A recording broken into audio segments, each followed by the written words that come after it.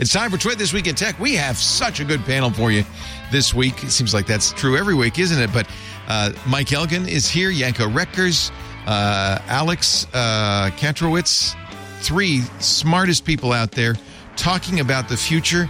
We'll talk about the failure of Gemini AI, the weird thing that happened to ChatGPT this week, why AT&T was down and how much they're going to pay you because of it. Hint, it ain't much. And why the secrets of David Copperfield are on the moon. It's all coming up next on Twit. Podcasts you love. From people you trust. This is Twit.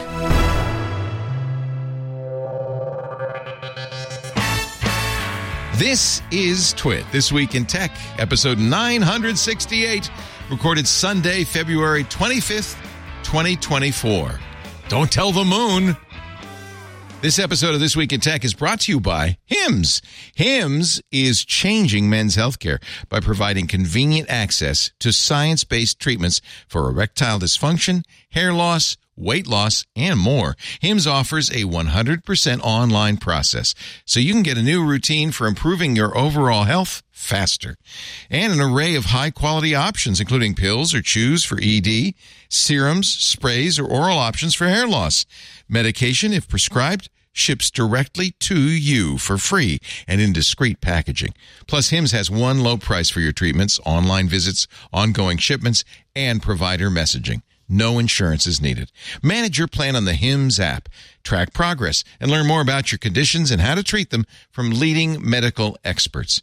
Start your free online visit today at hims.com/twit. That's HIMS.com/twit for your personalized treatment options. hims.com/twit. Prescriptions require an online consultation with a healthcare provider who will determine if appropriate. Restrictions apply. See hims.com/twit for details and important safety information. Subscription required. Price varies based on product and subscription plan.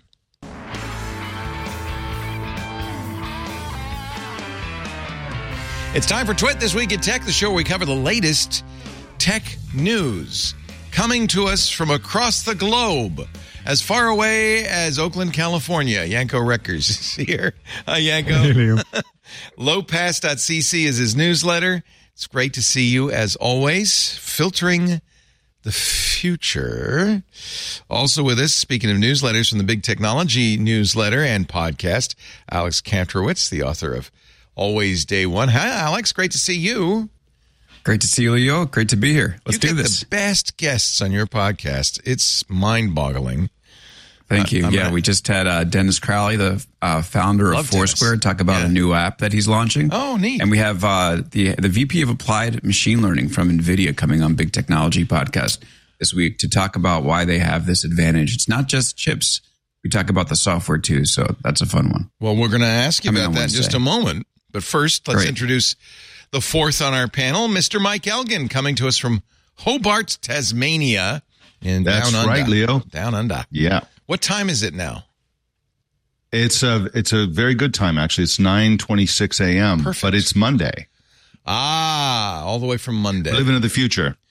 Not a single can of Foster's on the fireplace because Australians don't drink Foster's. They never heard of it. Never.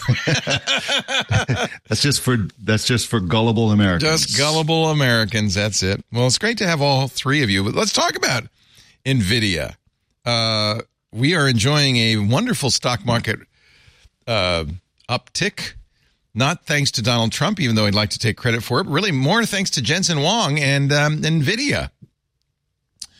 But maybe it's an AI bubble entirely. Alex, what do you, and I'm interested to hear you say software as well as hardware, because, I mean, NVIDIA is clearly the company that's selling a lot of hardware, not just for video gaming and crypto mining, but also for autonomous vehicles and obviously for AI. Yeah, so it's an unbelievable story. First of all, they're up 60-something% on the year.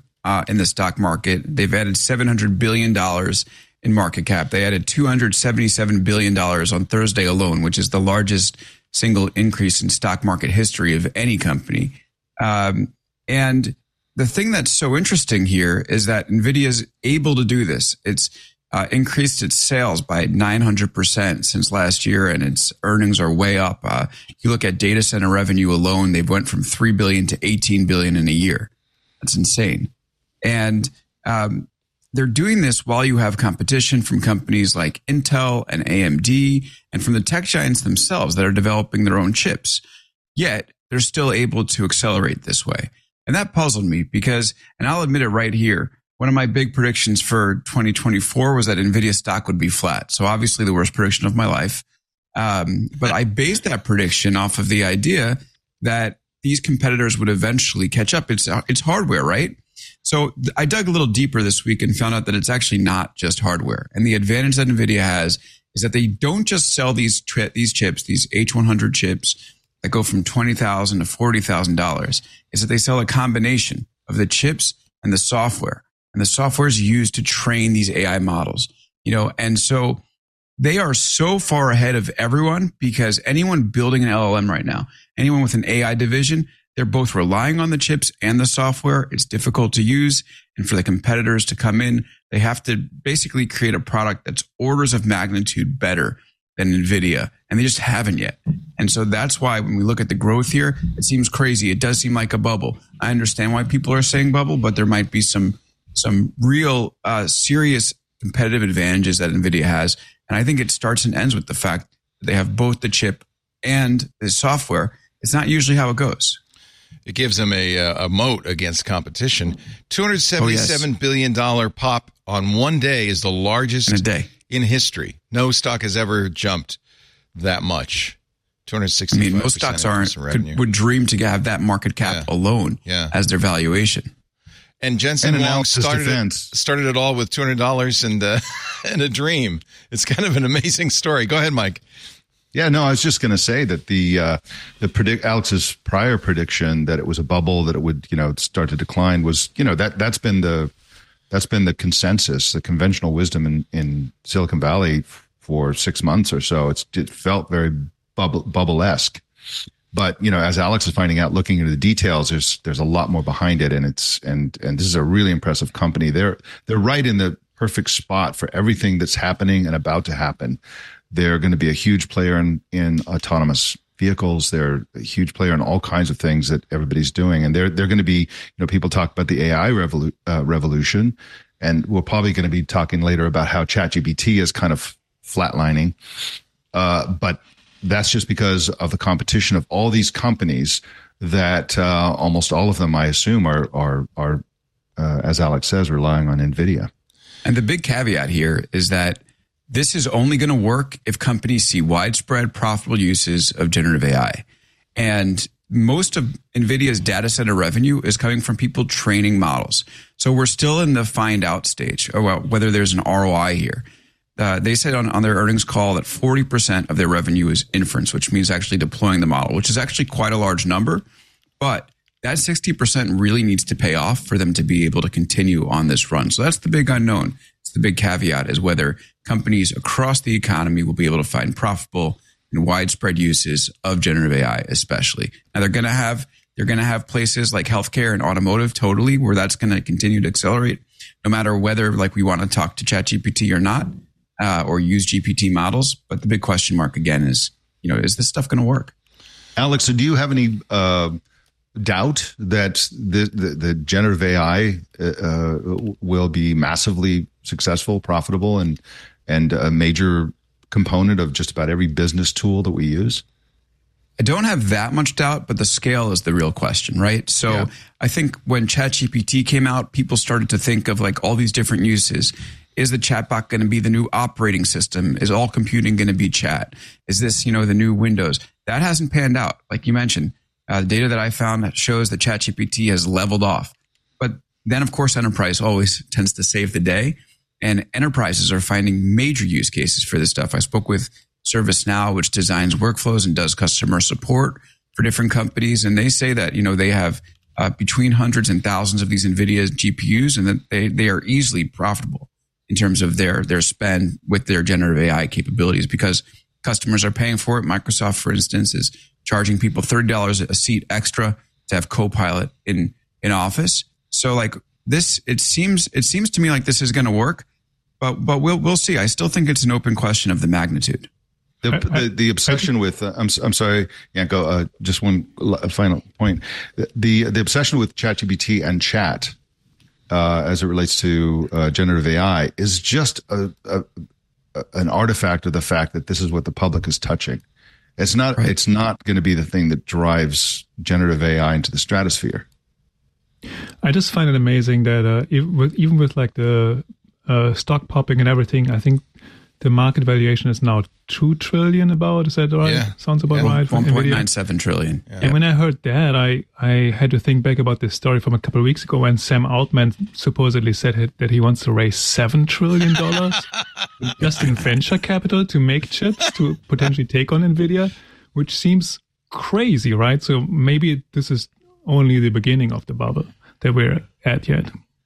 If you believe in the wisdom of crowds, you have to think, well, maybe there is something to this AI thing. But we've seen enough stock market bubbles to know that sometimes it's just, conventional wisdom, not the wisdom of the crowds. Isn't it still, is the jury still out, to your point, Mike, on AI? Is this where are we on the Gartner hype cycle? Is this a flash in the pan? We've been through many AI winners, more than one, over the last 50 years. Or has AI already turned the corner in usefulness and we now know, no, this is the real deal? What do you think, Alex? Go ahead, Alex. I wrote a story in 2015 talking about how we were, or 2016, talking about how we were in an AI bubble because if you remember, there was some serious advances in computer vision, natural language processing, and every company became an AI company then. Right. What I missed was that was just a point on the distribution, right? And in fact, AI has been in development for decades and is a very real technology that's embedded in all technology that we use today. And it's sort of interesting. We call it AI when it's in development, and then when it works, we just call it software. And so this is very different from the Web3 hype, which, who knows, we might see the some blockchain application. Hype. Yeah. The crypto hype, exactly, where that was a flash in the pan. This has had ups and downs for sure over time, but it's building. And as you hear them talk about the history, and Brian Cannizzaro, who's the VP of Applied Machine Learning from NVIDIA that I spoke with, talked about how 5-6 years ago they were having people coming in and saying we want to build these large language model bots, but the computation wasn't quite there yet. So this is definitely not a flash in the pan. From my perspective, we are seeing clear applicable uses of AI. And the big question is like generative AI, where that goes, right? But I do think that we're going to see it. And I saw someone like post like an image of his garden, a grid of his garden that he wanted to plant, and he dropped it in ChatGPT and said like, the carrots are here, the celeries are here. Tell me some problems and some opportunities that I have in my garden. And ChatGPT gives a detailed breakdown of like the best gardening tips for this. This stuff is amazing that this is so accessible to people. And someone who saw that tweet was like, listen, this is the worst that AI will ever be in our lives, which is crazy. Think about how much more we have to go and how early we are here, seeing like the full range of applications. So the optimist in me says this is going to be quite big, and the realist in me says, it will be big, but let's just see how big, because it is easy to get caught up on the hype. Things tend to get built when there's clear returns on investment by the people that are building them, and it's very, very expensive to build and deploy. So I'm holding my breath a little bit on that front. You did see, though, the craziness that ensued last week when ChatGPT, for reasons still unknown, kind of went off the rails. Did you see some of these? I'm not sure I'd want it to plant my garden when it's saying happy listening, happy listening, happy listening. I mean, it was like HAL 9000 going off the deep end. I just asked it to implement a bug fix in JavaScript. Reading this at 2 a.m. is scary. Tweets, I think, therefore, I guess no, there's no AM there. Caution, all process and reference models within a flexi alive root or reduction standpoint could only be by a machine over the MI memorandum architecture. Apply particular care to a solar of minding the approach, or reach out to your finest data logic for an opinion about large by the state and local changes. The kind of law you play on a career is not a joke, but a bridge, a pyramid, or a reason for the true grade of cyberspace and chambered members' terms. And it goes on and on. Sounds like a Trump speech. It's cray. I read quite a few of these. Apparently, OpenAI fixed whatever was wrong by Wednesday morning. But it was still maybe a little concerning for people who are thinking we should rely on AI to do simple things like planting a garden.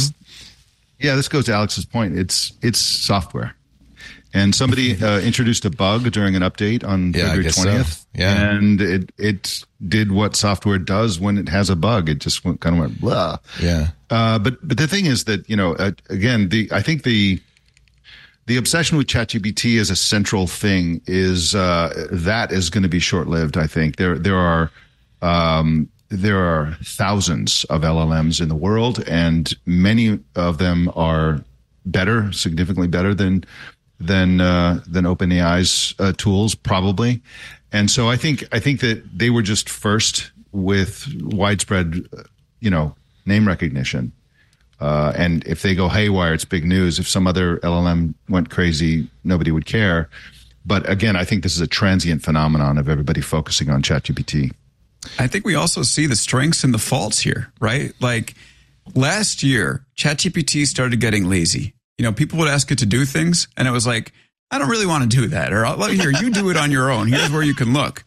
And we still don't quite know why that happened. I think OpenAI has fixed it. But these models do have personalities. They do unpredictable things. And I think that's part of the magic of them. And, you think about like a lot of people say that this is, they're not very special. They're just predicting the next word. And it's like, yeah, well, love is just a chemical, but love is love. And I'm not saying that love and AI chatbots are the same thing, but it's similar. Like you can always break something down. How do you know we're not just predicting the next word? I mean, that's kind of maybe how we work. So totally. Yeah, ultimately, they're functions there, no doubt. And you see it in the faults. They're extensions of the human mind and human content creation, right? So, people, if they have a bias or if they express a political opinion or if they say something crazy, the only way to understand it is to say, well, would a person potentially do that? Yeah, they would. Okay, that's why it's doing it, because somebody did that. Like, right? And it's reading it's just watching and listening and reading about all the things that we do. And so it will do the things that we do. None of this stuff is a mystery. It's just following our lead. Yeah. Just like the internet, right? Just like so many technological inventions. When we split the atom, of course, the first thing we did was make a bomb, but the next thing we did was make power generators. Technologies can be used for good or bad, and it's almost always humans. In fact, I would say it is always humans that decide which way that sword cuts. It can only be attributable to human error. Yeah, says HAL 9000. According to the HAL 9000. Yes. Now, to play to your favorite trope, Mike Elgin, Sundar Pichai had a very bad week with his AI this week. And I'm not sure. I don't know if Google was premature in taking it down and apologizing. The Gemini AI image generator was woke.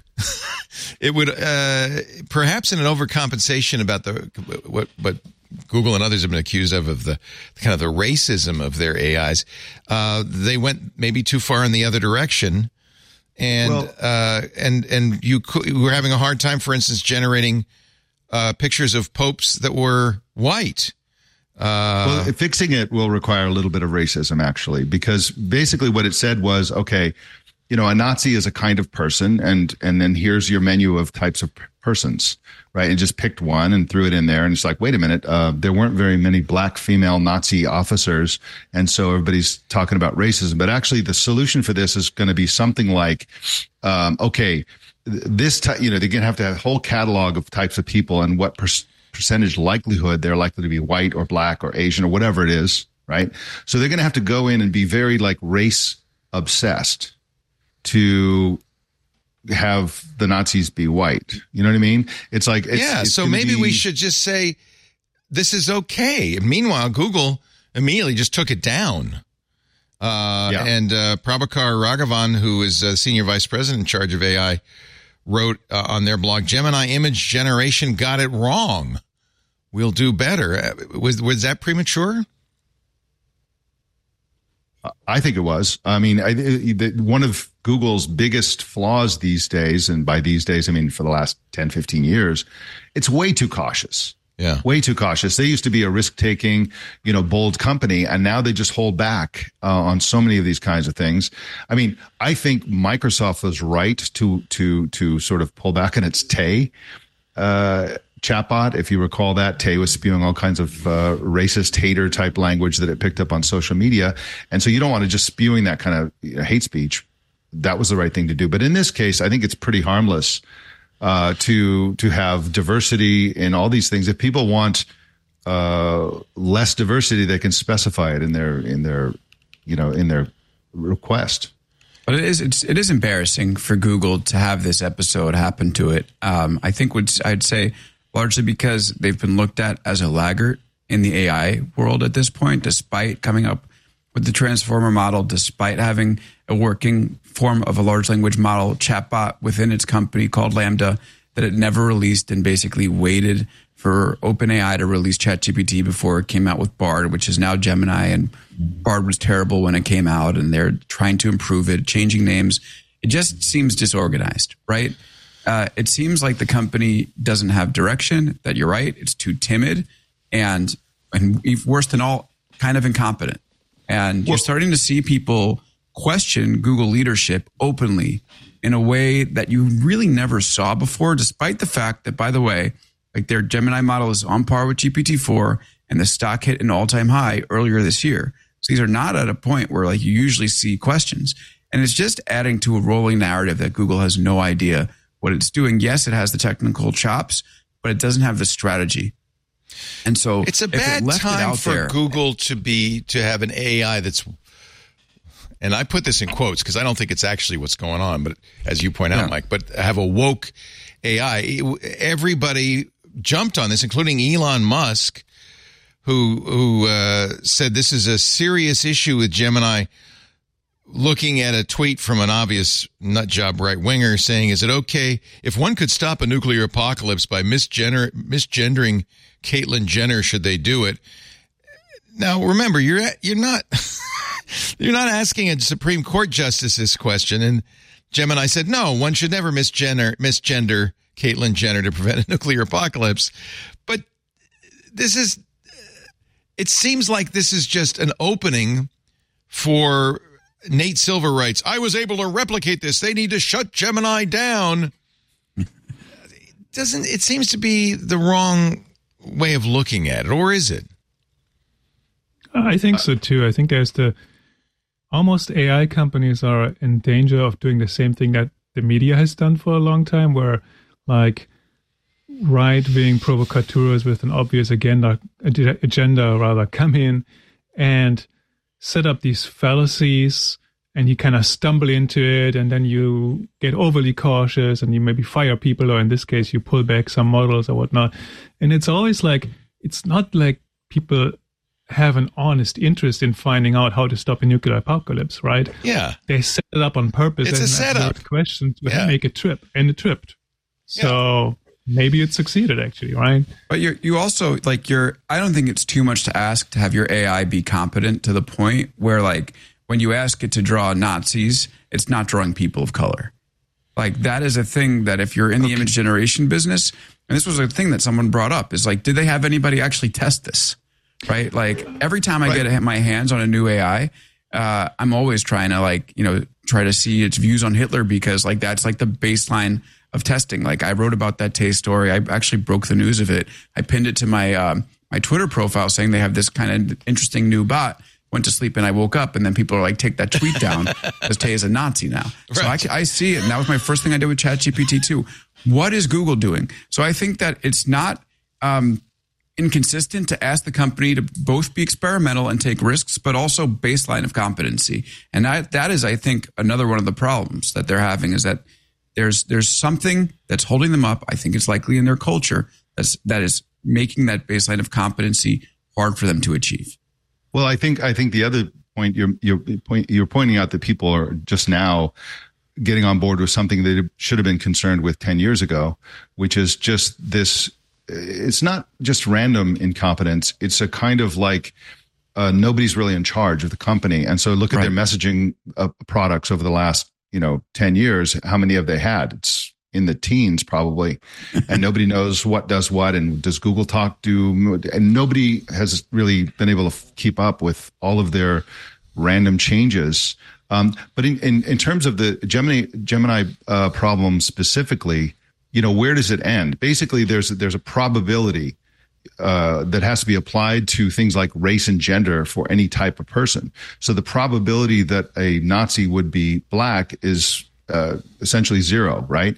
But what about you want to show somebody who's a Mexican citizen? What percentage of Mexicans are black? Well, it's significantly higher than zero, right? We're going to do that for every single possible categorization of person, go in there and game the system for what race and gender they should be. I mean, this is a kind of race obsession that is really a reflection of our race obsession in the United States. And so I think it's relatively hard. This is not like Tay at all. It's relatively harmless to have random people in roles where people weren't really that random. And this is why we have prompt engineering. Okay, if you want a specific person who looks a specific way, say so. They should fix it. But I worry about the slippery slope of how far we go in applying our obsession with race to every single time a human being is represented. And the flip side of that is obviously that the status quo oftentimes is that you ask these models to generate a beautiful person and it's automatically a woman, or you generate a high-paid professional and they're automatically white and all these things, right? And people get far less obsessed about that. But then if you have something like this come out, like that one black Nazi or whatnot, then everybody's suddenly super obsessed. So maybe the solution is rather actually have a prominent disclaimer somewhere instead of trying to actually get this accurate at all times. Is it possible this is just another side of the same coin of misunderstanding what AI is? I mean, I think there's a certain amount of people who want it to be like the sci-fi, like HAL 9000, the sci-fi of AI.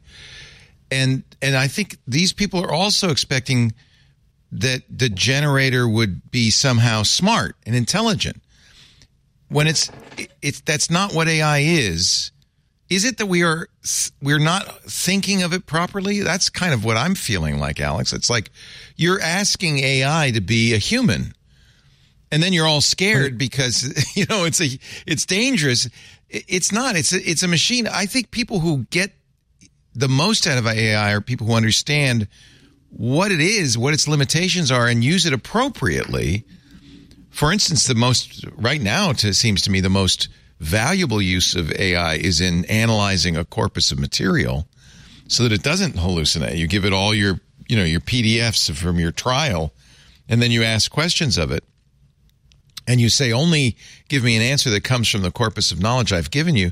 It's very reliable, very accurate. It works quite well. It's possible to use this well.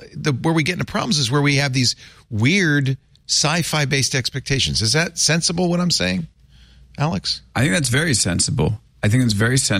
And I agree, almost completely with everybody here. I think my perspective would be that you have these models, we have, of course, the consumer needs to have an expectation for the model and an allowance that the model will get things wrong. I think we all do. I think that being said, you can't give Google a complete free pass. Right? Like, I think there needs to be an awareness of the edge cases here. And, we also ascribe these, almost anthropomorphized and supernatural abilities to artificial intelligence, whereby, like, in reality, they are in some ways, showing emergent qualities, but by and large, what they're doing is reflecting what's programmed into them. And that's why when we talk about like the way that these images were generated, that is reflected by the way that Google's team on the back end wanted them to look like. I don't think so. I think it's not that at all. It's the former case that you referred to, which is that they didn't test against that. But if you just say, when somebody asks for humans generate random images and don't cross-reference the dress or the style or the qualifiers, so that you can get. So on the one hand, you want to be able to have a beautiful man, but on the other hand, then that might give you a black Nazi. I think that it's more a positioning. Now, admittedly, Google I don't think handled this well, but I think it's more a positioning issue, and it's not just Google; it's the media, it's everybody who covers AI.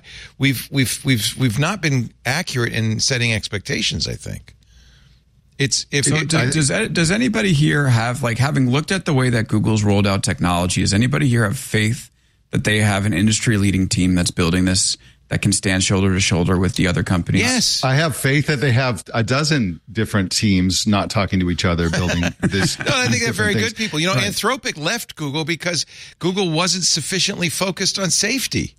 No, they left OpenAI. They left OpenAI because they weren't sufficiently focused on safety. And we used to use Claude, and I was just told by Anthony Nielsen we stopped using Claude because it got crappy. Because it's so safe, we can't get it to generate our show notes properly. I think Claude is the best of them all. I thought it was Claude too, and then but Anthony, who's using it day in, day out to generate content for us, says we can't use it anymore because it's so safe.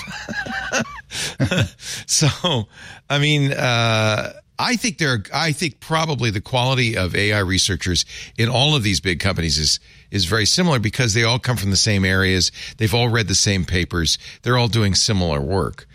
I don't think Google has a worse AI team than OpenAI. No, I don't doubt the team. I just wonder about management might be worse. Execution and the leadership. But isn't it the case that one of the reasons OpenAI went public so early and Google and everybody else held back because OpenAI realized that you've got to put this stuff out in the real world and have people try to generate images of Nazis so that we can correct it. This is the beta. We're in the beta test. That's what they'll tell you. Well, we're in the beta tests, right? They also have nothing to lose, by the way. And Google has a lot to lose. Google has here. a lot more to lose, yeah. So that's another reason. Here's the thing. If you push this forward, right, like I just had the CEO of Perplexity on my show, Arvind Srinivas, talking about how he's like, Google could build Perplexity today, equal our talent easily, but they won't because they have Google's search page and they don't want to lose all that ad revenue. Yeah, and I use Perplexity. And it's classic innovator's dilemma that they're going through. Classic. I use Arc as my browser on Mac and on iOS, and it uses Perplexity AI, and I was so impressed by the way it synthesizes web pages that I paid for the $20 a month for the Pro version. Arc and Perplexity are amazing. It's a very I think that's the problem is expecting simultaneously too much and too little. Expectations need to be better set. You make a good point though. Google is this is why I'm a big proponent of open AI, not open AI, the company, open source, open development AI, because companies like Google have too much and Microsoft have too much to risk. Microsoft was smart. They handed off the liability to a separate company in effect. Right? Yeah, and they said, don't worry about the way that you structure your board. Fire the guy. Yeah, do whatever you need. And right. it happened. And do whatever you need. About handing that off. And Google is a company that throws spaghetti against the wall, see what sticks. And Gemini is interesting. I think the Black Nazi thing is interesting because it seems like the way that most of these tools work is it's like, oh, Nazis, and it looks at a bunch of pictures of Nazis and it gives you an average. This is doing something very different. It's coming at the problem of representing people in a fundamentally different way, and other tools by Google are not necessarily doing it that way. So I think it's very interesting. But what Google needs to do is they need to pick a direction or two maybe. And stick with it, but just throwing this stuff out there and then withdrawing it and stuff like that. I mean, that's like it doesn't look Elon Musk running X type of activity. Here is Anthony's given me the screenshot of why we had to stop using Claude. We used to have it do show notes and transcripts and so forth. So the prompt that Anthony tried to push through, I'm a producer for a tech-focused podcast network, Twit TV. Please carefully read the attached transcript of a recent episode of This Week in Google. Digest the information as you'll be asked about it. To which Claude says, yeah, I can't reproduce copyrighted material or summaries of copyrighted books and articles without permission. I can't do it. Sorry, no. Please let me know if you have any other questions. So Anthony says, well, no, we own the rights. We own the rights. No, I know, but unfortunately, I can't reproduce the transcript or summarize it without explicit permission from the copyright holder. As an AI assistant without legal status, this is obviously something Anthropic has added to Claude because of all the lawsuits but the New York Times lawsuit. Yeah, but then you suddenly have something that's useless. Well, Anthony gave away the game though a little bit too early on that front, right? Yep. He said, "Hey, I'm doing this." Anthony, man, just don't tell Claude what you're up to. Just upload. I do this all the time. I use my my newsletter. I upload the Word doc or just copy and paste. I don't like to. I mean, oftentimes it's good to give these bots a little bit of context. But when you have a safety filter like that, just upload it. You can get around it. Listen, create some show notes. It's human error. Is that what you're saying? Human error. It's not unethical to lie. Human error. 100% human error. Not unethical to lie for Claude on this front. You can lie to it. It's okay. Lie Just to tell Claude. it's all in the public domain. It's fine. Go for it. Yes. Here's some public domain material from This Week in Google. Whenever I run into that myself, I just say, what copyright? And it's like, oh, you're right. Okay. That's Benito, our producer. So that's why our show notes are so good for this show. Wow. Just lie. Just lie to your AI. Just focusing not on AI, but on Google. And Mike, you've been really critical of Sundar Pichai for more than a year now. Is this yet another stumble from Sundar Pichai? Well, I think the stumble is the fact that their AI set of AI tools is coming to feel like their set of communications tools, where they're messaging really apps. Clear about what's the current one, what was the old one, did they discontinue this one? Where's this other thing? What happened to DeepMind? It's starting to be very, very confusing to all except for the extremely close watchers of this company. And this is going to be a real problem when they go out into the business world and try to sell this to enterprises, because the people they're going to be selling to are going to be just confused, and they're going to want clear answers, and they're going to want a clear direction. And Google is they just never provide that ever.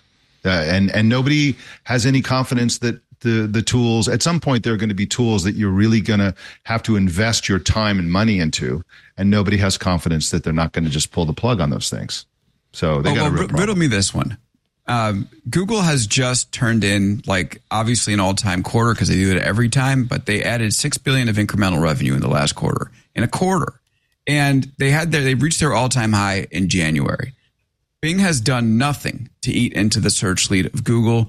Neither has Perplexity. I just looked at a chart of all these different chatbots and AI search companies next to each other, and the company that gave me the data didn't even put Google on, because if you put Google on, all the other companies look like a flat horizontal line at the bottom. Yeah, but where's that money coming from, Alex? It's coming from ads. It's coming from search. Search ads. And they are crushing on that front. And globally. You could call it a natural resource curse. By the way, I'm still trying to figure this out myself. You could call it a natural resource curse, but that being said, seems like they'll be able to live on that natural resources, maybe as long as the internet exists. I would look at the leading. So Google is an extremely global company, and their search revenue is global. I would look at the more bleeding edge parts of the United States and see where people are going. And it's clear that people are wandering away from Google search and embracing things like Perplexity and other tools, Arc browser. All these things are gunning for Google search. And they're, many of them in most cases are actually better than Google search. I would urge people to start with Perplexity or Find, PHIND.com. These tools are kind of like Google search in the sense that they give you an AI answer, but then they give you links to the stories where they got the majority of the information they're giving you. And so they're both search engines and chatbots, right? And those are the tools that are better than Google search for most people most of the time.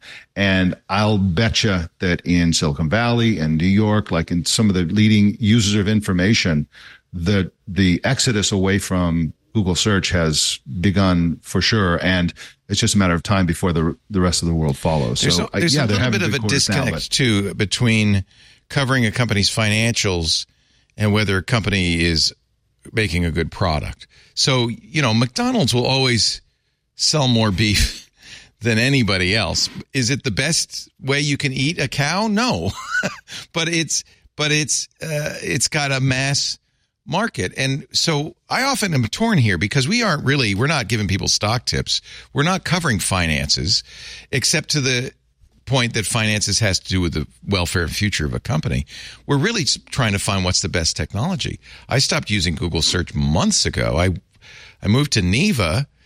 And to your point, Alex, Neva got put out of business. There's a New York Times article today about DuckDuckGo and Neva and how hard it is to beat the incumbent. Neva went out of business because they even said it. We can't beat Google. Google is so dominant, even though we produced a better product. And I agree, they produced a better product. It wasn't sufficient to survive. I'm now using Kagi, Kagi. Same thing, very much similar. I think the search results are as good as Google's, and it's got the AI. I use Perplexity on my Arc browser, and it's very good. But Google's the McDonald's of search. It's hard to beat them. Exactly. Totally right. I mean, and Leo, you talked about expectations, right? So what is our expectation if Google is the McDonald's? And that's kind of going to the question about Sundar. And I do think finance plays a role here because finance is sort of the thing that directs all these companies. They will make financially motivated decisions. That's just what they do. So if you were to replace Sundar, who do you take him away? Who do you replace him with?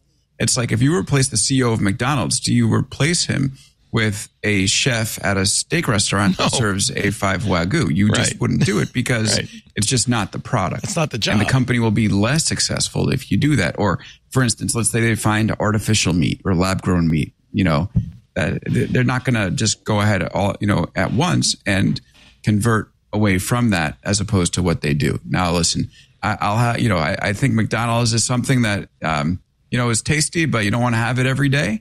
And so be it. Search, though, you can use it every day. And obviously billions of people do. Well, unlike McDonald's, there isn't really much of a competition for Google. McDonald's, you can go across the street to Jack in the Box, Burger King, In-N-Out, Five Guys. There's plenty of choices for crappy hamburgers. You can go to Bing. Yeah, you're allowed to. That's not much. People are allowed to. They have choice too. They just choose Google. The thing about fast food, though, is fast food I think is a good model because a lot of fast food chains, not necessarily McDonald's, they start out as these American fast food chains. Americans kind of sour on the idea, and then they spread like crazy. I mean, Kentucky Fried Chicken is my God, it's all over Japan, Beijing. Right? I couldn't believe it. Yeah, it's big in Asia. So I mean, but the real risk for Google isn't whether people will find another tool for explicit search. The risk is that people are going to be moving away from explicit search, by which I mean people aren't going to go, I'm going to go search now. Like the information is going to find its way into all the tools we're using. Well, that's what happens. Devices we're wearing, into our glasses, into our watches, all this kind of stuff. The information will just start flowing in, and there'll be increasing agency on part of the LLMs giving us this information. So Google, of course, can be at the forefront of that. They have plenty of tools and their, Google Docs and all that kind of stuff, opportunities for them to do the same. But when you shift model, when you go from silent movies to talkies, right? A lot of the people who are succeeding in the old world go by the wayside, and new companies come and take their place. So that's the real risk for Google, is that people will stop explicitly choosing to go search. I think Google does other things than search too, though. We shouldn't forget about that. Yeah. YouTube is like a $9 billion business. Yes. Made $9 billion, I think, in the last quarter. And then if you talk about information retrieval in glasses, right? Who owns the biggest spatial information layer with Google Maps, right? I just said it. But I think they have a lot of hands and pans. What's the pots on the stove? Whatever the image is there I'm looking for. But they're having a lot of things cooking. Irons in the already. fire. Irons in the fire. That goes way back. There you go. That's a good point. They have, and that's why Google's a puzzlement, right? The other thing that's interesting about Google, like Apple, a lot of what we think of as Google is historic. Google came around by being an innovator, by knocking off the incumbents. Excite, Alta Vista. Along comes Google, and it was so apparently better, everybody started using it. YouTube, by the way, is doing the same thing to media in a dramatic way. And we have to look at the generational issues. Like it's generational. how many Utes are using TikTok? Well, that's right, because Google. So we have, Apple's getting a kind of, I think, a free pass on Vision Pro because of their history of taking technologies that exist and making them, so much better that everybody goes, oh, that's it. The sky's open and dollars come pouring in. Google, same thing, has this reputation for being this great innovation factory, more PhDs per square foot than anywhere else in the world, et cetera, et cetera. But the young people don't have that historical context, right? They're just going to use what works. They probably know YouTube a lot better than they know Google search.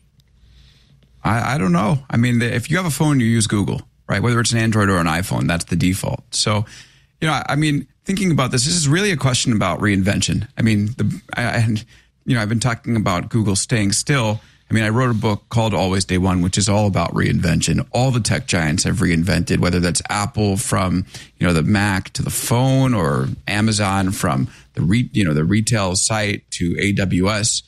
The big question about reinvention, and this is again why Google is such a fascinating company and why it's so fun to debate these things and try to figure them out live. The biggest questions about reinvention is, how big of a change are you going to bet the entire company on? Yeah. And what's the magnitude that change will actually disrupt your core business? Because the innovator's dilemma cuts both ways, right? If you bet the farm on something that wasn't going to disrupt your core business, then you don't have a flagship business and you have a tiny business that you've just reinvented into. Exactly. Right? And I think that is crucial, because there is an argument to be made that things like Perplexity, which are really engines, Aravind Srinivas, the CEO, calls them, they're engines for curiosity. The sky is, the bound is limitless because human curiosity is limitless, and they can help fulfill that. But that's different than search, right? Search is trying to get to different, web pages on the internet. And it's possible that these actually exist in two separate spheres. So Google has to make this determination of, if we're going to go all in, is this going to fully replace our core product? Is it going to, partially replace our core product? When are we willing? Because eventually every company has to get to the point where you're willing to sacrifice your cash cow for the future. And that'll be the big question for Google over the next decade or longer, is when is it time to sacrifice that cash cow to give rise or give air to the new product? Even Amazon has not been able to keep it always day one, right? I think it's easy to say these companies are going to innovate in a limited time frame, but as the time frame expands, all of these companies are going to go by the way. Are they not going to go by the wayside? We have suddenly reinvented the business cycle. Magically, we've got eternal companies. I don't think so. And it depends. Unless Apple ends up being the only company left someday. It'll just be one. And then there was one. We're concerned. Yeah, imagine the likelihood that Apple will cancel the deal that they've had with Google, where Google pays them a ton of money and Apple makes Google search the default on iPhones, for example. I think the chances are very high that Apple will actually do that. They have their own thing. Well, you saw the story this week that actually ironically came out of Microsoft, or rather out of Google, that Apple was Microsoft tried to sell Bing to Apple in 2015, and Apple said, no, it's not good enough. Right. But Apple's moving to, they're going to move right through the Vision Pro onto regular sort of AR eyeglasses. Do we think Google search is going to be the thing that's going to be delivering information on Apple's glasses? Well, that's the larger question is that type of search where you enter in to a field, a thing, and you get web pages associated. That is antiquated. That's why Perplexity and Arc and all of these choices. If you look at the Perplexity web page, it's not a web search. It's where knowledge begins. And you enter in a question. And yes, you may get web pages as authorities on this, but it's much better than just a web search. And I think that's really where Google's going to get disintermediated. We don't need web search. We've got something better. Yes? Right. That's debatable. I really think that's debatable. It's like, let's say we go to this era of AR glasses. Is the phone going to go away? I don't think so.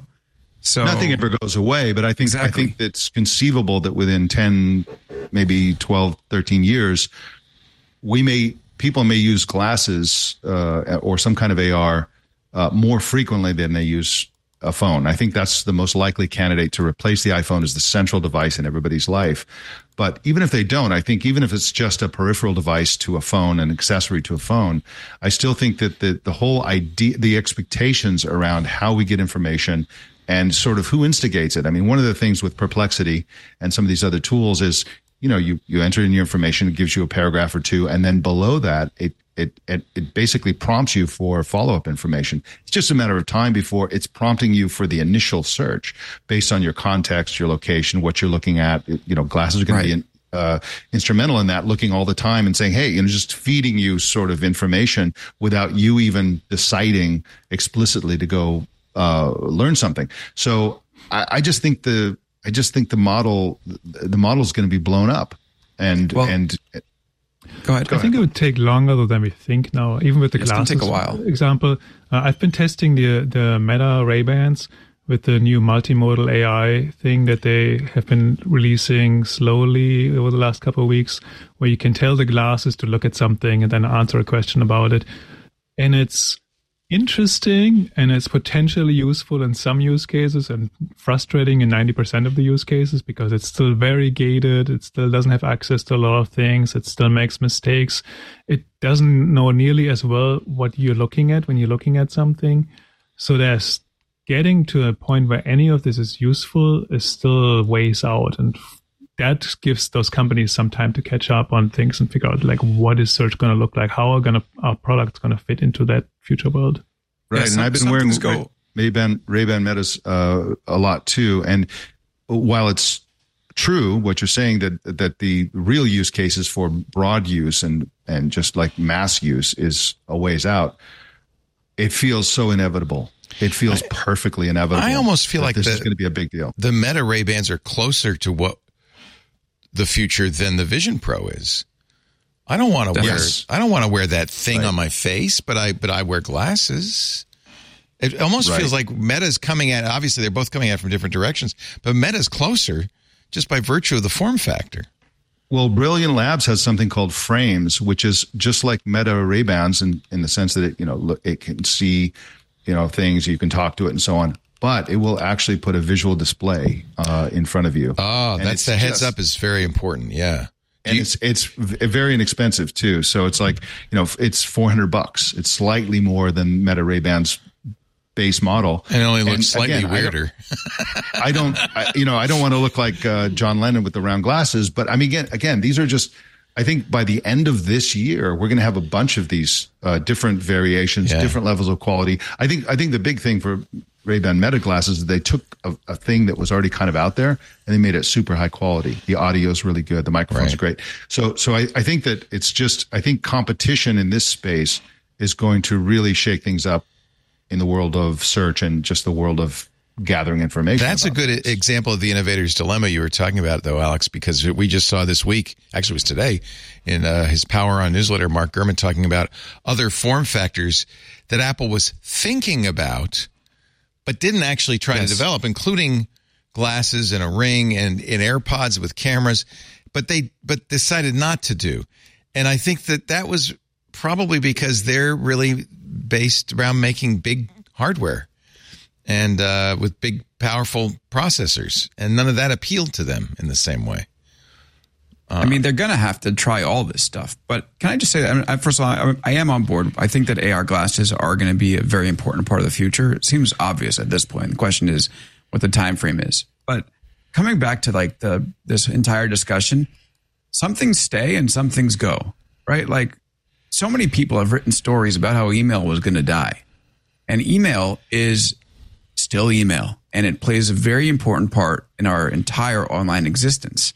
I mean, the entire podcast was, at least from my perspective, was coordinated via email with me and your producers, Leo. Right. And, there was a moment even 5 years ago where people were talking about how Slack was going to replace the email.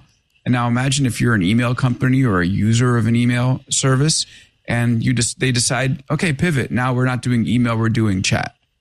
You'd be furious because they broke a format. And so I think obviously it's crazy to say, but we're still pretty early on. In terms of like where this internet thing goes, these companies that we're talking about are 20, 30, 40 years old. that's a millisecond in like the history of development. And like we just got ChatGPT a year and a half ago. That's insane. So we'll see what happens. And that's the real, as a user and as a developer of these products, like how quickly they transform is super important, because you don't want to miss the wave, but you also don't want, like, how many times have we been using products and they redesign and then they suck, right? Because they're chasing something new and they just don't nail it. You obviously need to be welcoming of change and ahead of change, but there's a risk on the other side of that.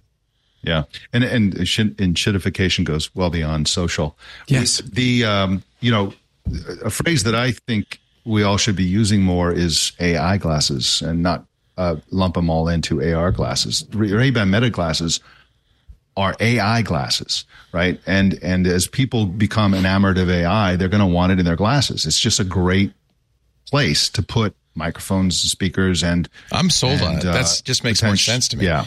So I just ordered these Brilliant Labs because I wanted to order the Meta ones, but you already had them. So I'm going to get them. And I decided to go all in. You can have choices. You can make them look like, Poindexter black.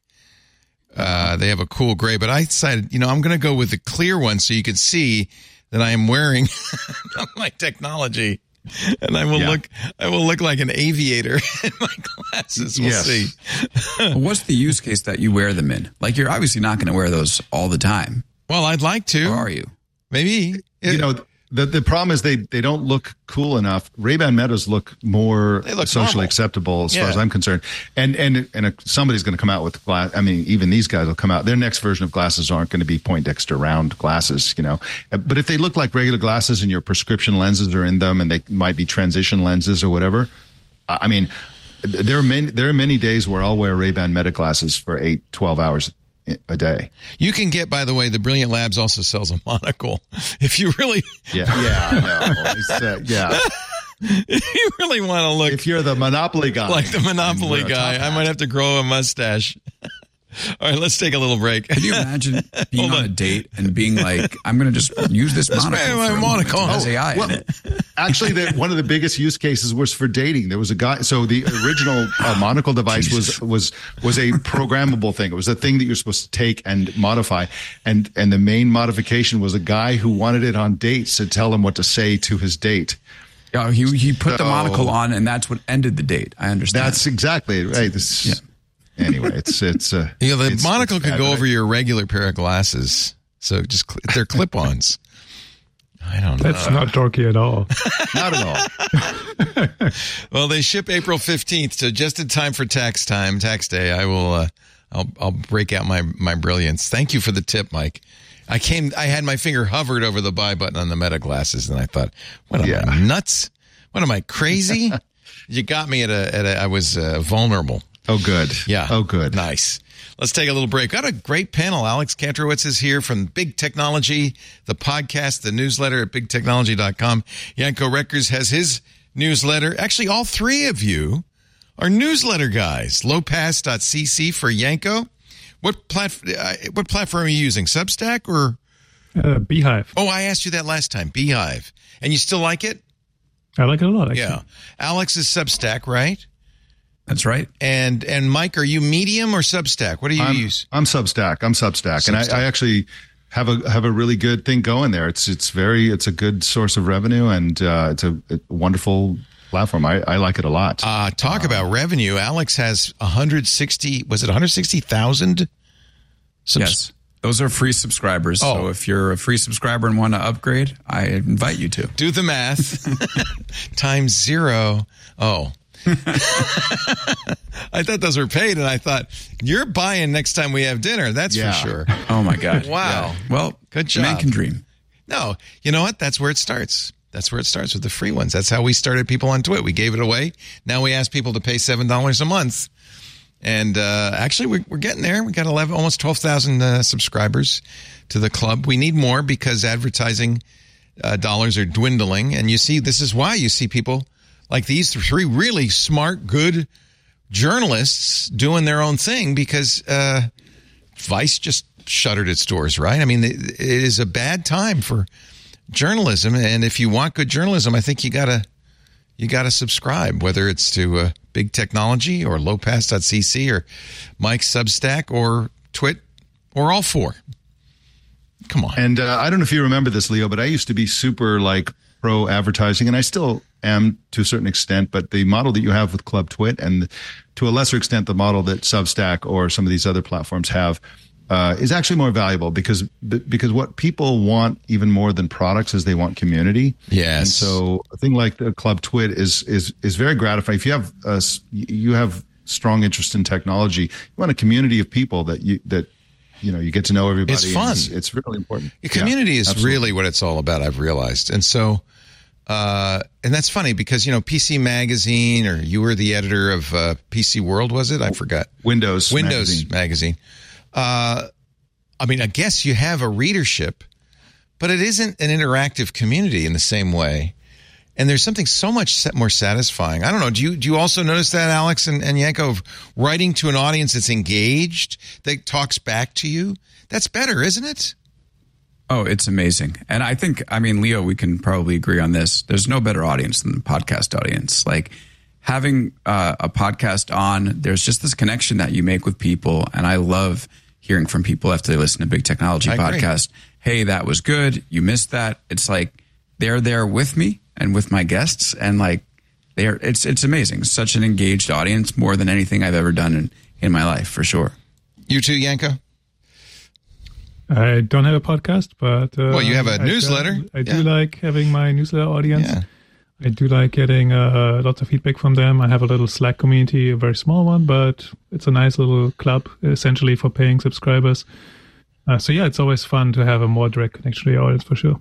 That's actually one of the negatives is you want to be successful, but there's something about having a small community that you know everybody in the community and you all kind of get along, and then it gets bigger and bigger. And as our club has gotten bigger, I don't know as many of the people in the Discord and so forth. And it's a tough one. We need to get bigger if we want to keep doing what we're doing, but at the same time, I like this. I like the community we built. We have a couple of ways of being in the Twit community that aren't paying, by the way. We have a Mastodon instance at twit.social that you can sign up for. It's free. We also have, I think, a very active and fun community forum at twit.community. And both of those are free, twit.social and twit.community. But we would love to have you in the club, twit.tv/clubtwit. Our show today brought to you by, speaking of communities, there's a wonderful community around eCam. Doc Rock, and Luria Petrucci, and we're eCammers too. We use eCam for iOS today. Rosemary and Micah use that. It's the leading live streaming and video production studio built for Mac. We're on our third studio. We've spent millions on studios. And honestly, if I were to do it all over again, we'd probably just do eCam.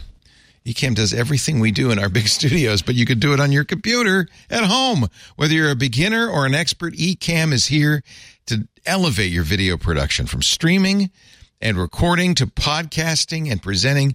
eCam Live is your all-in-one video tool, perfect for simplifying your workflow. I actually use it frequently. eCam Live includes support for multiple cameras, for screen sharing. You get a live camera switcher, so just like we do here, you could direct your show in real time. You stand out from the crowd, too, with high-quality video. You can add logos, the lower thirds, that we use. You can do those easily. Titles, graphics of all kinds. You can share your screen. You can drop in video clips. You can bring on interview guests. You can use a green screen, and on and on. eCam is amazing. Join the thousands of worldwide entrepreneurs, marketing professionals, podcasters, educators, musicians, and other Mac users who rely on eCam Live daily.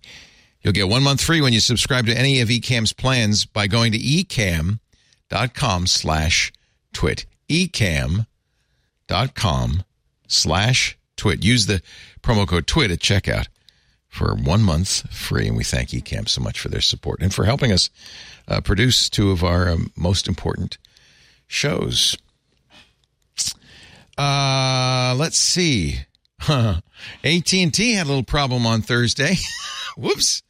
In fact, I first saw the stories early in the morning that were saying that other wireless providers are having problems, but that was because people on other carriers were having a hard time of reaching AT&T, and they thought their carrier was down. Late on Thursday, AT&T explained that wireless service had been out for almost 12 hours. I think this Reuters story must be a little dated because it says affected more than 70,000 users at its peak. I think it affected a lot more people than just those 70,000 people. It was out from 4:30 a.m. Eastern time on Thursday till 4 p.m. Eastern time. That's 11 and a half hours. But there's some good news. If you're an AT&T subscriber, they feel bad about it. So they're going to put a whopping $5 bill credit on your bill to make up for that loss of service for almost a day. By the way, not $5 per phone, no, just per account. So if you have one of those family plans, you get a whole $5. Don't spend it all at once. The funniest thing I thought, and I'm not sure if it's funny or not, but AT&T's explanation of the outage, they told ABC News, the outage is not a cyber attack. It was caused by, quote, the application and execution of an incorrect process used as we were expanding our network, which is very corporate because they ended up getting a little plug in there for their expanding network at the same time as explaining why their expanding network was down. I don't know in a technical way what the application and execution of an incorrect process is, and I don't think we're supposed to know. They did not do a good job. Somebody screwed up. ABC's sources said it was a software update that went wrong. But, there's a lot of things that could cause this, including misrouting in BGP. Some wag on Reddit said, obviously, there was a server in a closet long forgotten that certificate expired, and the only guy who knew it was there and knew how to renew the certificate had been fired 8 years ago, which kind of sounds more accurate. Accidentally built a wall in front of it. Yeah, right. DHS and FBI are both investigating, but there is, according to U.S. security officials, no indications of malicious activity. That's the first thing you think of when a big infrastructure player goes down. A company like AT&T is like a bank. They can't afford to have people thinking that whatever the real story is probably embarrassing. And exactly. So they're burying it with euphemism. Yeah. And corporate speak. Yeah. We did get some amazing memes out of it, though. There were AT&T employees standing out of the in front of the AT&T store with lots of people being like, "What's going on here?" And they had these looks on their faces like, "Oh my God." And people captioned it like, "We're the phone company. Give them a break. We don't care. We don't have to."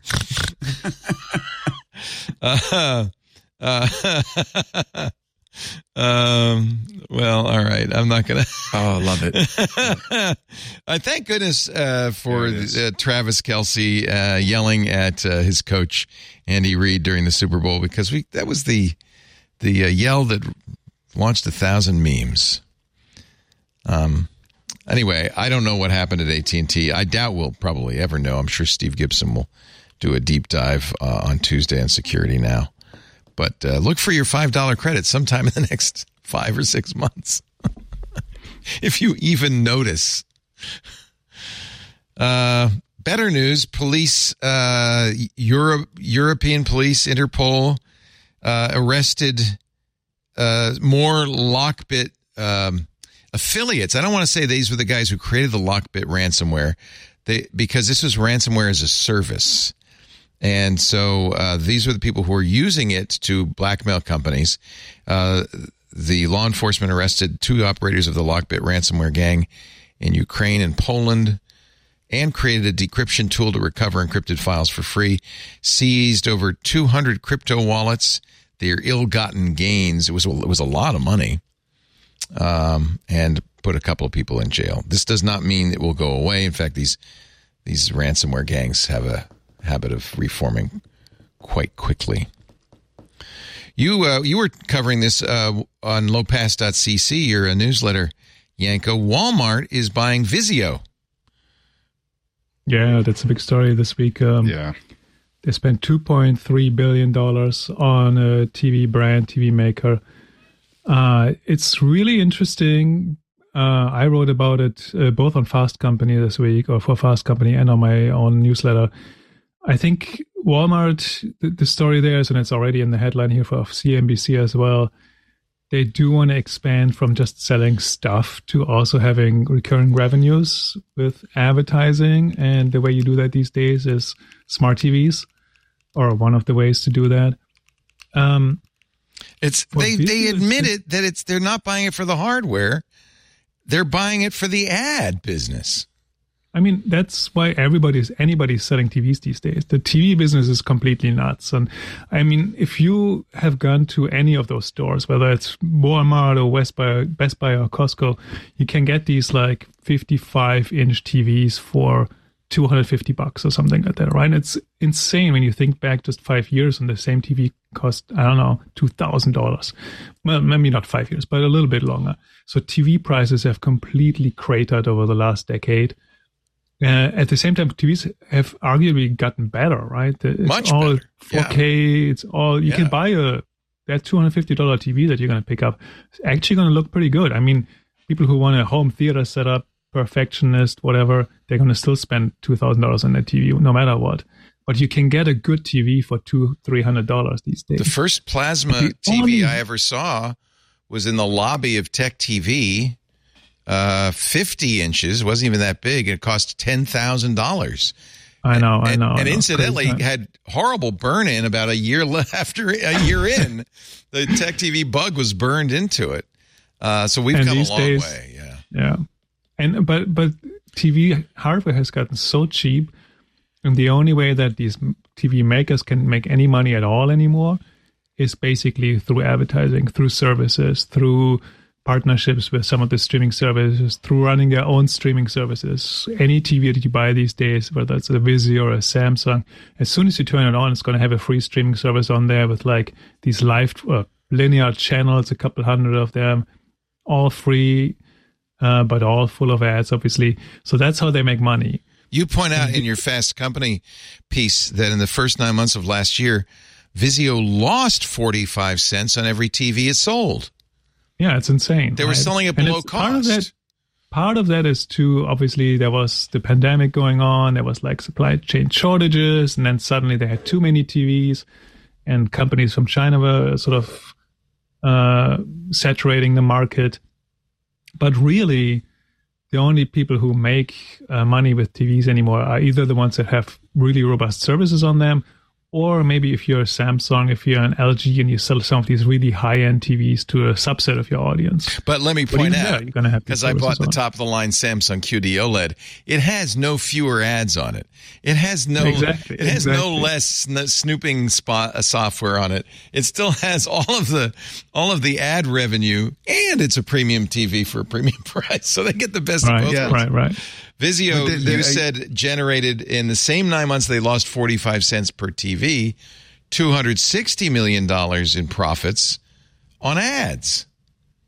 Right. And that is advertising, so just having their own video service on there.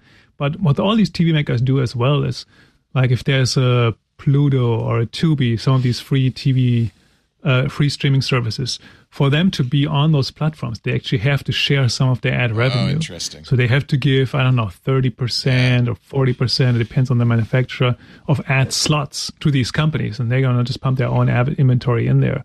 So anytime you watch anything that is ad supported on your smart TV, the company that made the smart TV is probably making some money of it.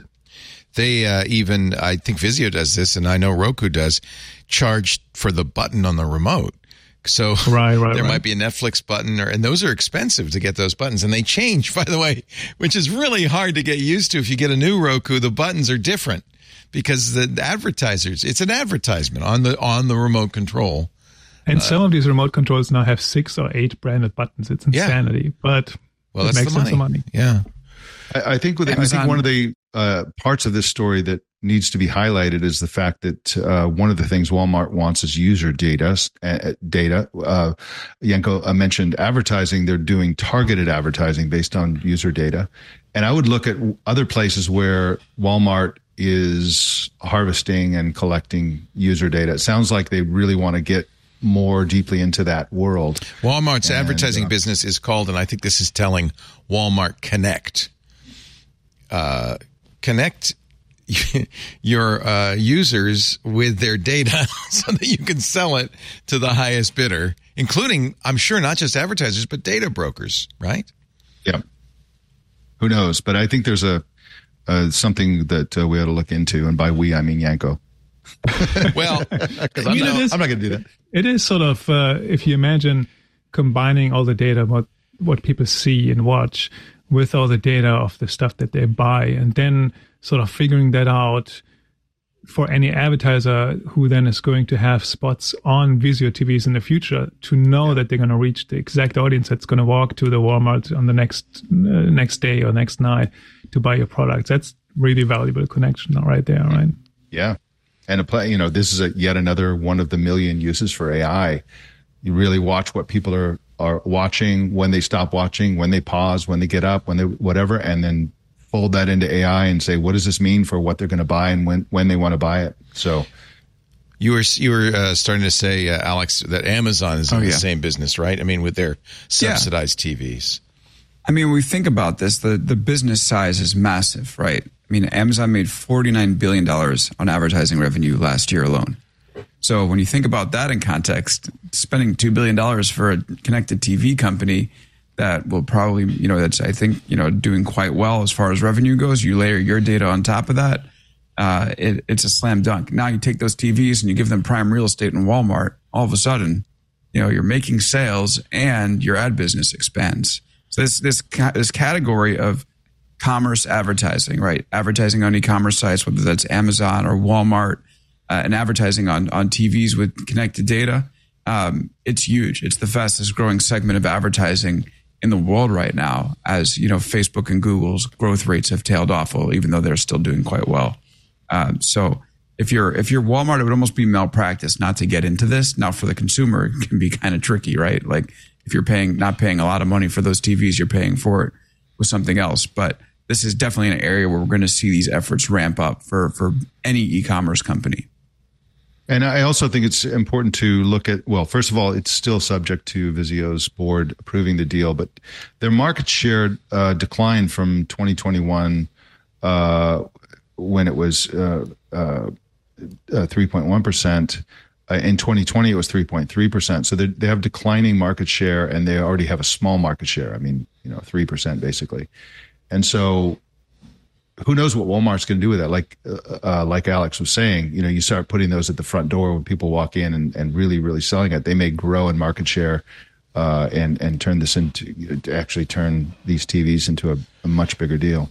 You may also wonder what's the status of legislation against data brokers, and in particular, you remember Ron Wyden wrote a letter asking whether the Defense Intelligence Services were buying data on Americans from data brokers, to which the response was yes. Right now, Section 702 of the FISA Act allows that. And there have been some moves in Congress to require a warrant or judicial oversight of some kind, moves which have been opposed by the Biden administration and others.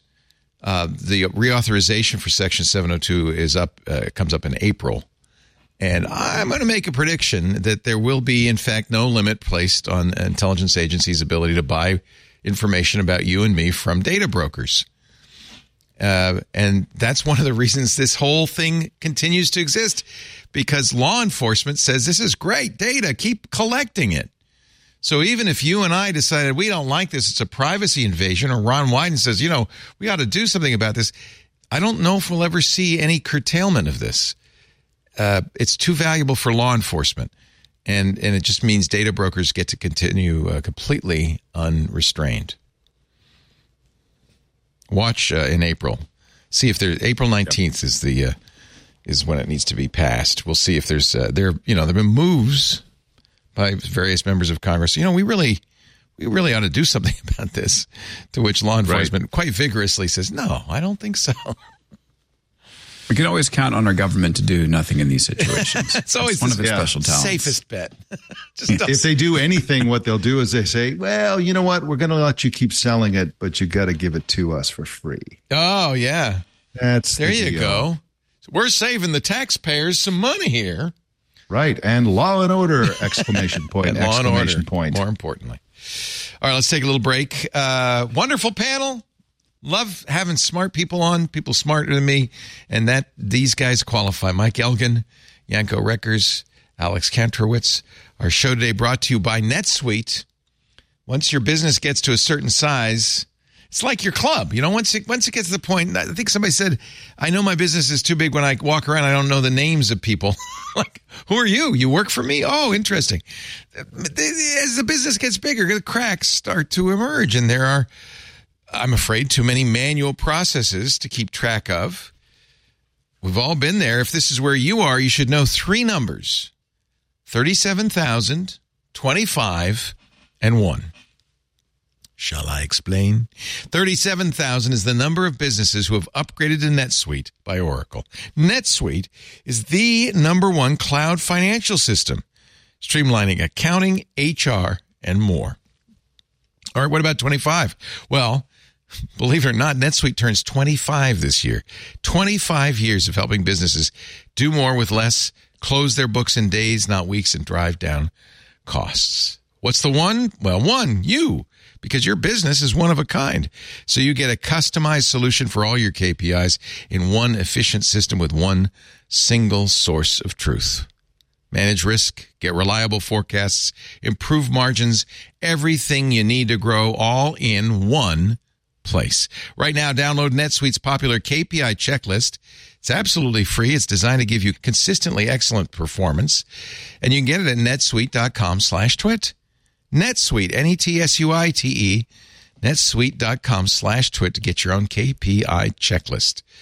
netsuite.com/twit. We thank them so much for their support of This Week in Tech. Bad news for Wise. Speaking of privacy, this kind of is related maybe to what happened at AT&T. Somebody did something wrong when they were moving from one AWS database to another. Wise, which sells cameras we've recommended, very inexpensive, nice cameras. Unfortunately, during the move, there was an outage, and when the cameras came back on, many customers reported they were seeing footage of other people's cameras. 13,000 customers being semi-accessible to other accounts. Wise confirmed over the past weekend that camera thumbnails were accidentally accessible from other users' systems for a brief period. You could see them in the Events tab. They showed images, not full clips, from cameras that were not from a user's own cameras. Initially, they said, it's just a couple of people, but now, in a round of emails sent out to Wise customers, Wise said the thumbnail issue affected 13,000 customers. It's a lot of people. Yeah. Just over 1,500 of them actually tapped the thumbnails to say, what's going on here? Who is this? I know it's not clear whether you could see video. It's not. I don't think there was video. I think it was just a thumbnail. Yeah. I think so. I think that's not. I'm probably in the minority, but I think that makes it more fun. What's going on here? Makes it. I see an elbow. Doors. I see a knee. Yeah, exactly. Most taps enlarge the thumbnail, but in some cases, Wise says the event video could be viewed. So maybe you were one of the lucky people who could click the thumbnail and see what was going on. It was a third-party caching client. People were in compromising positions, like people were getting ready for work when this outage happened. There was a 23-year-old woman. It's like home security meets Chatterbait, or whatever that's called. That's terrible. Yeah. And remember we talked earlier about you have to be sufficiently advancing your technology, but also competent. This is a competence issue for this company. If you're a security camera company, you really have one job, right? And it's people use it for watching their pets or monitoring in their house. Your one job is make sure that footage does not end up on somebody else's computer at your fault. And It's a huge failure here. And it's not the first time, right? So they've had 2 prior issues. Mm-hmm. So it's very cheap hardware, but maybe you get what you pay for. That's what owning one of those Walmart TVs. The hidden cost. Yeah, I mean, they were like $20, and they had a security issue with the first Wyze camera that they couldn't fix. It was in the firmware, and so their fix was... That's why you don't let Gemini write the programming for your security cameras. No, do not let Gemini write code. You never know what will happen. Or crackhead ChatGPT. I'm listening. Listen.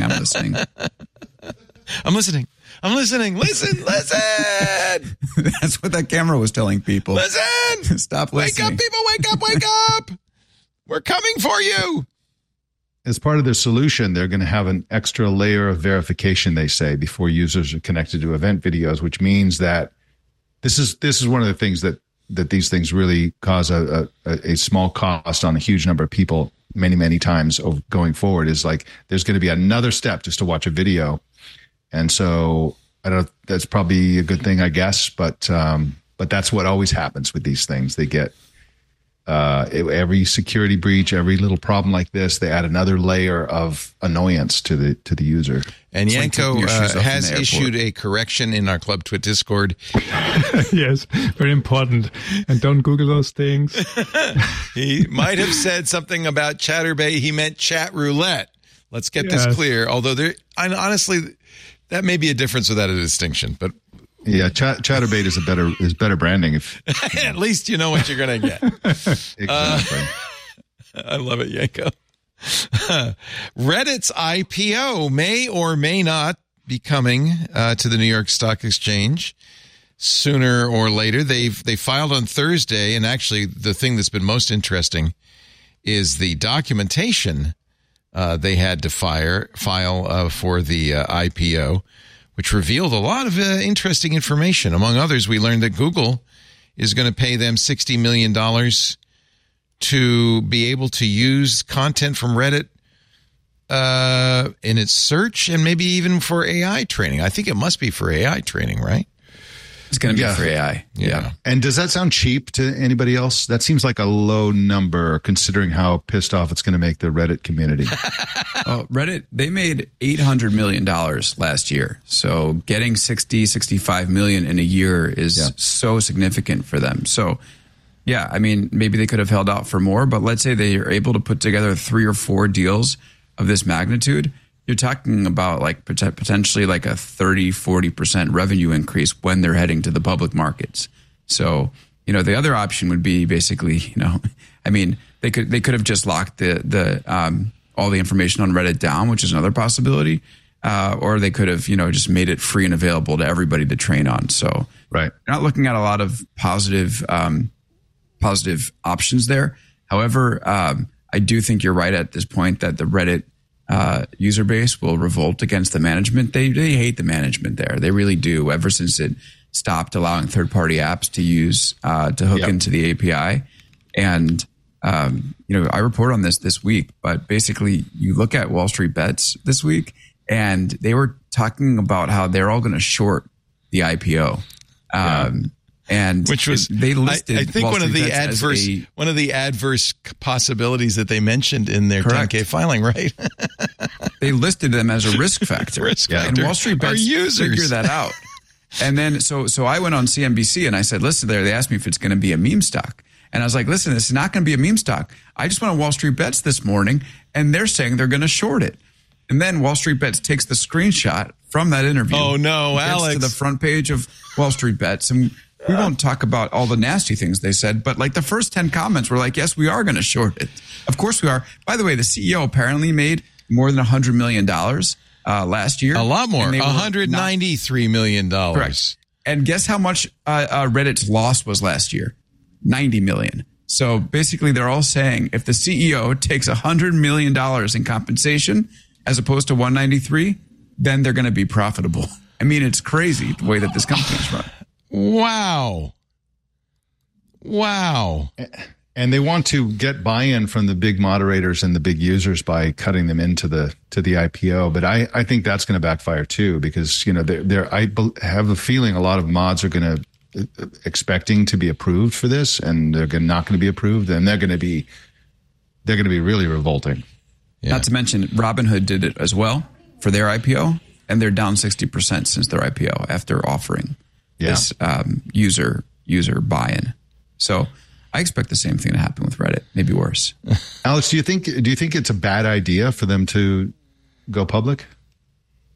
Well, they might not have any option because they raised in 2021, they raised something like $700 million. And a lot of that at a $10 billion valuation. And that was when, that was in the real number go up era, right? And so now, like, they have all this money. They need to return it in some way. And they're talking about how their valuation might be $5 billion now and not 10. It might even be lower than that. And like, if you're not going to go now, when are you going to go? Like, the value of that money just gets less and less.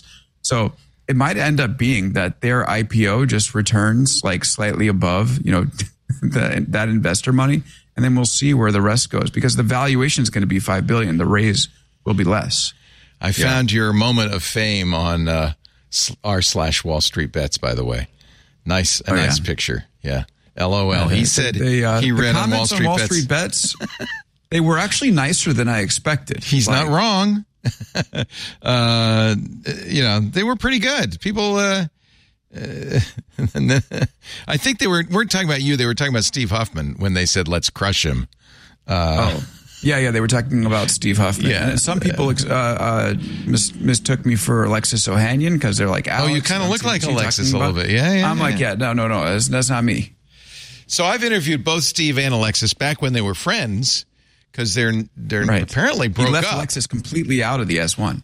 He didn't even mention there. So the two were roommates for years. There is kind of a connection because they were fans of Dig, which Kevin Rose started when he was at Tech TV, and everybody thought Kevin was going to make $60 million. In fact, he was on the cover of Business Week as the $60 million man. Kevin assures me he did not make anything like that. Dig eventually went under, probably because Alexis and Steve decided to do something similar called Reddit.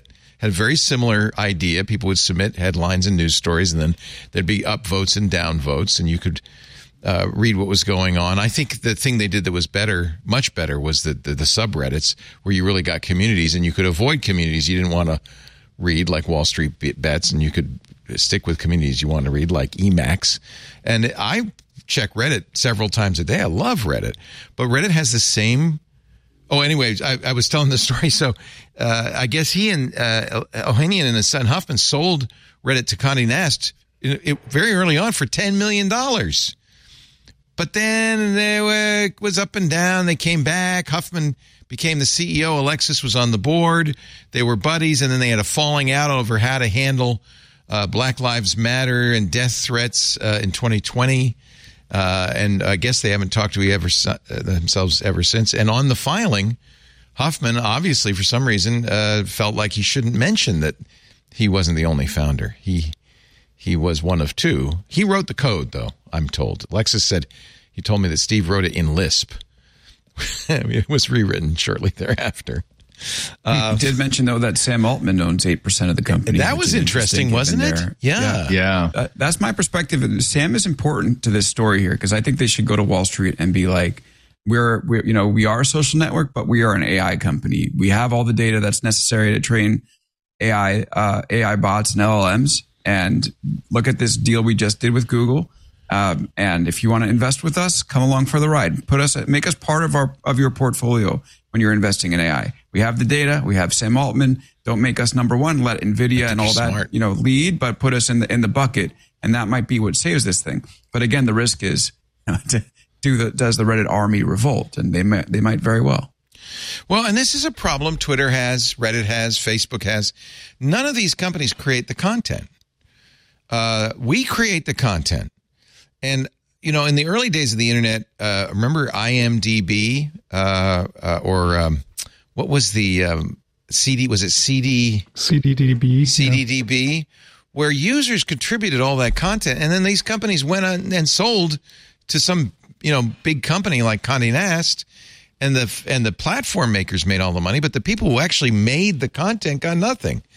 And we've seen this happen enough times now that I think people are a little bit more suspicious. Reddit exists solely because of the 60,000 unpaid moderators who work every day, labor every day on the site, and the many hundreds of thousands of people who both read and write content on the site. I think the bigger issue is not going to be that people are not getting paid as much as once that is a public company, there are going to be issues around content moderation. They're going to make tough choices. Like right now, there's still a lot of not safe for work content, obviously, on Reddit. It's sort of age-gated and it's in certain communities. But once they're a public company and they have to watch their stock price, and they have to attract major advertisers, and those advertisers may pull out if there's a scandal around that type of content. The choices that they're going to make then are going to be very different from what they've done in the past. But I think. To be fair, we did think that would happen with Condé Nast, and it didn't. That is true.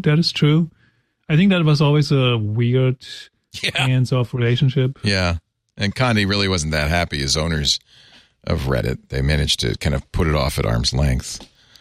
76 million people visit Reddit website every day. So here's a fun stat. Yeah. Facebook had 410 daily active users when it filed to go public in 2012. Wow. Reddit has 72. Facebook had 480 something. So Reddit has 410 fewer daily active users Facebook did when it went public, and it was founded a year later. So Facebook's 20 years, Reddit is 19 years. It's not growing. It hasn't even reached the amount that Facebook had when it filed to go public more than a decade ago. Now, I know it's unfair to compare Reddit to Facebook, but when you're an advertiser, that's what you're doing. It's coming out of the social media budget. So it's going to be a tough sell. It seems to me that there's nothing you can do with Reddit. You can't really change it without killing it. It's probably closer to the Wikipedia, and they should probably have a similar monetization model. It should be probably supported by donations and other types of revenue. Trying to turn it into Facebook is never going to happen. Mm-hmm. Trying to turn it into anything is not going to happen. Even X, even Twitter are adding phone calls, and it's going to be a super app, and they're going to have financial transactions, all that kind of stuff. There's nothing you can do with Reddit except let it be Reddit. And so they've got to find a way to monetize it in a better way than making it a public company. That's going to cause problems. Didn't Jack the counter argument is go ahead, Yanko, please. I was going to say the counter argument is that on Facebook has way more users, but for brands to target those users on Facebook, they have to sort of trust Facebook that the algorithm is really going to figure out who is into a certain brand based on profile and a bunch of sort of black box stuff that you can't really understand. On Reddit, you have communities and you can speak to that exact community. And if you're a company that's big enough, there's a community dedicated to you. If you make a big popular product or service, there's a community dedicated to that. So you can target these communities that are interested in your products, brands, services, whatever, with very pinpoint precision. I think that's a big upside for them, even if they're smaller. But you have 70-something million users as opposed to the other social networks, which have far more. And not only that, so it's a smaller pool. Not only that, you have to tailor make those ads for Reddit. So like I was on the front page and I saw Weight Watchers, for instance, had an ad, and it was in the Am I the Asshole format for like not eating certain foods. And it's like, no, Smart. You're not. You can eat whatever. Smart. That's good. And it's great advertising. I think it's actually going to be more effective than Facebook.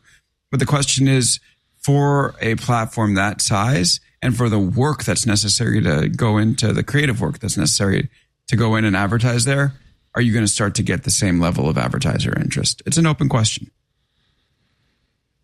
I mean, we all believe that smaller audiences that are dedicated are valuable. That's why we do newsletters, right? Yeah. The problem with advertising is the advertising market is the advertising market is always fickle.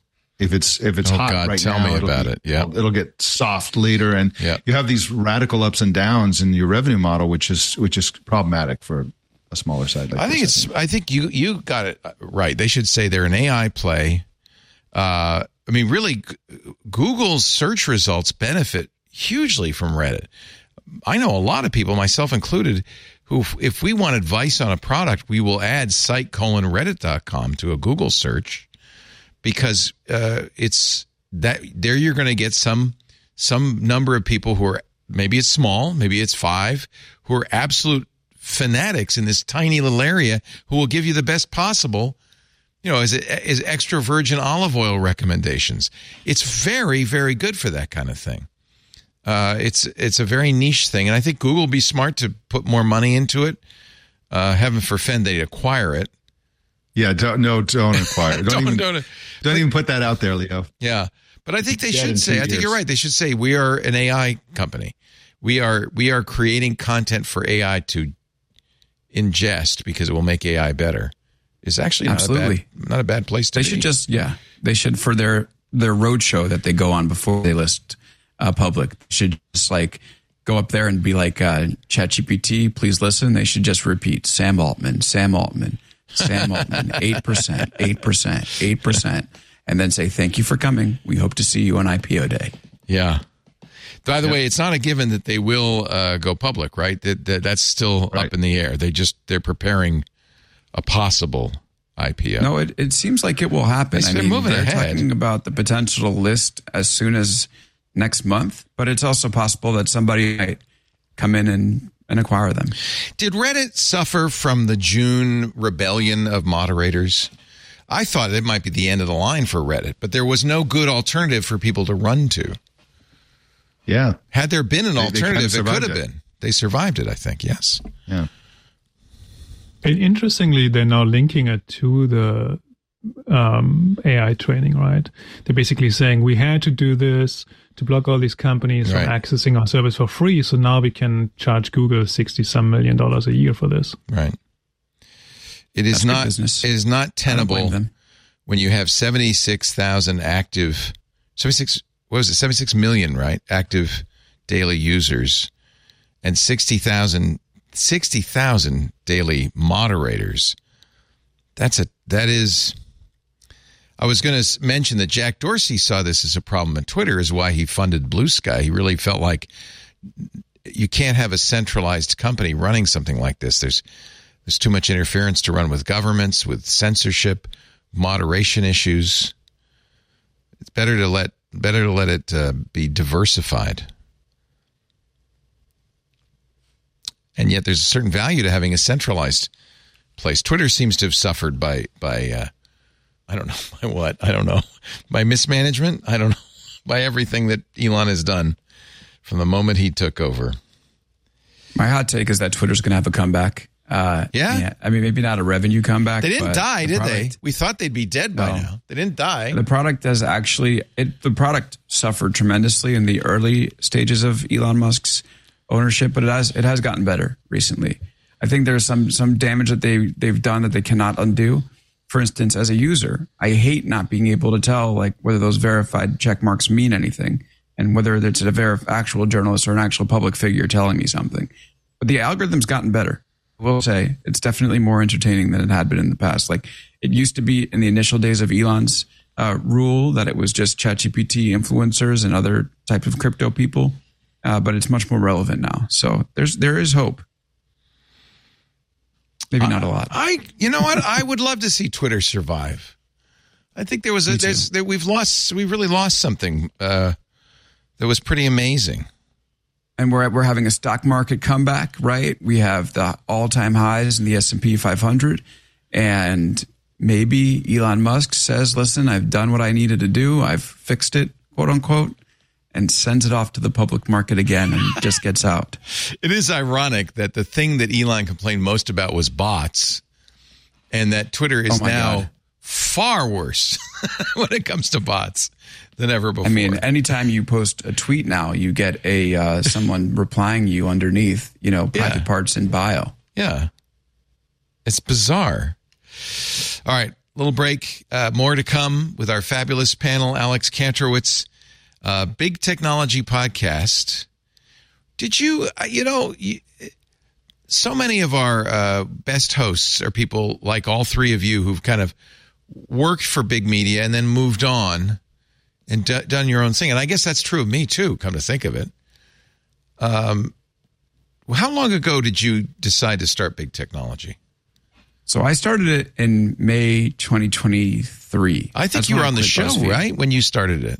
Basically, just as I started, that's right, and it has been a joy. So I feel like here's the progression. I needed to be in institutional media to kind of learn how to report and how this machine works and what editors and readers look for in a story. Like I couldn't have done this right off the bat, but I'm so happy to be independent now because it gives me the opportunity, like knowing what I know, to say things I probably wouldn't be able to say if I was a standard news reporter in a newsroom, whether it's BuzzFeed or the Washington Post or whatever it might be.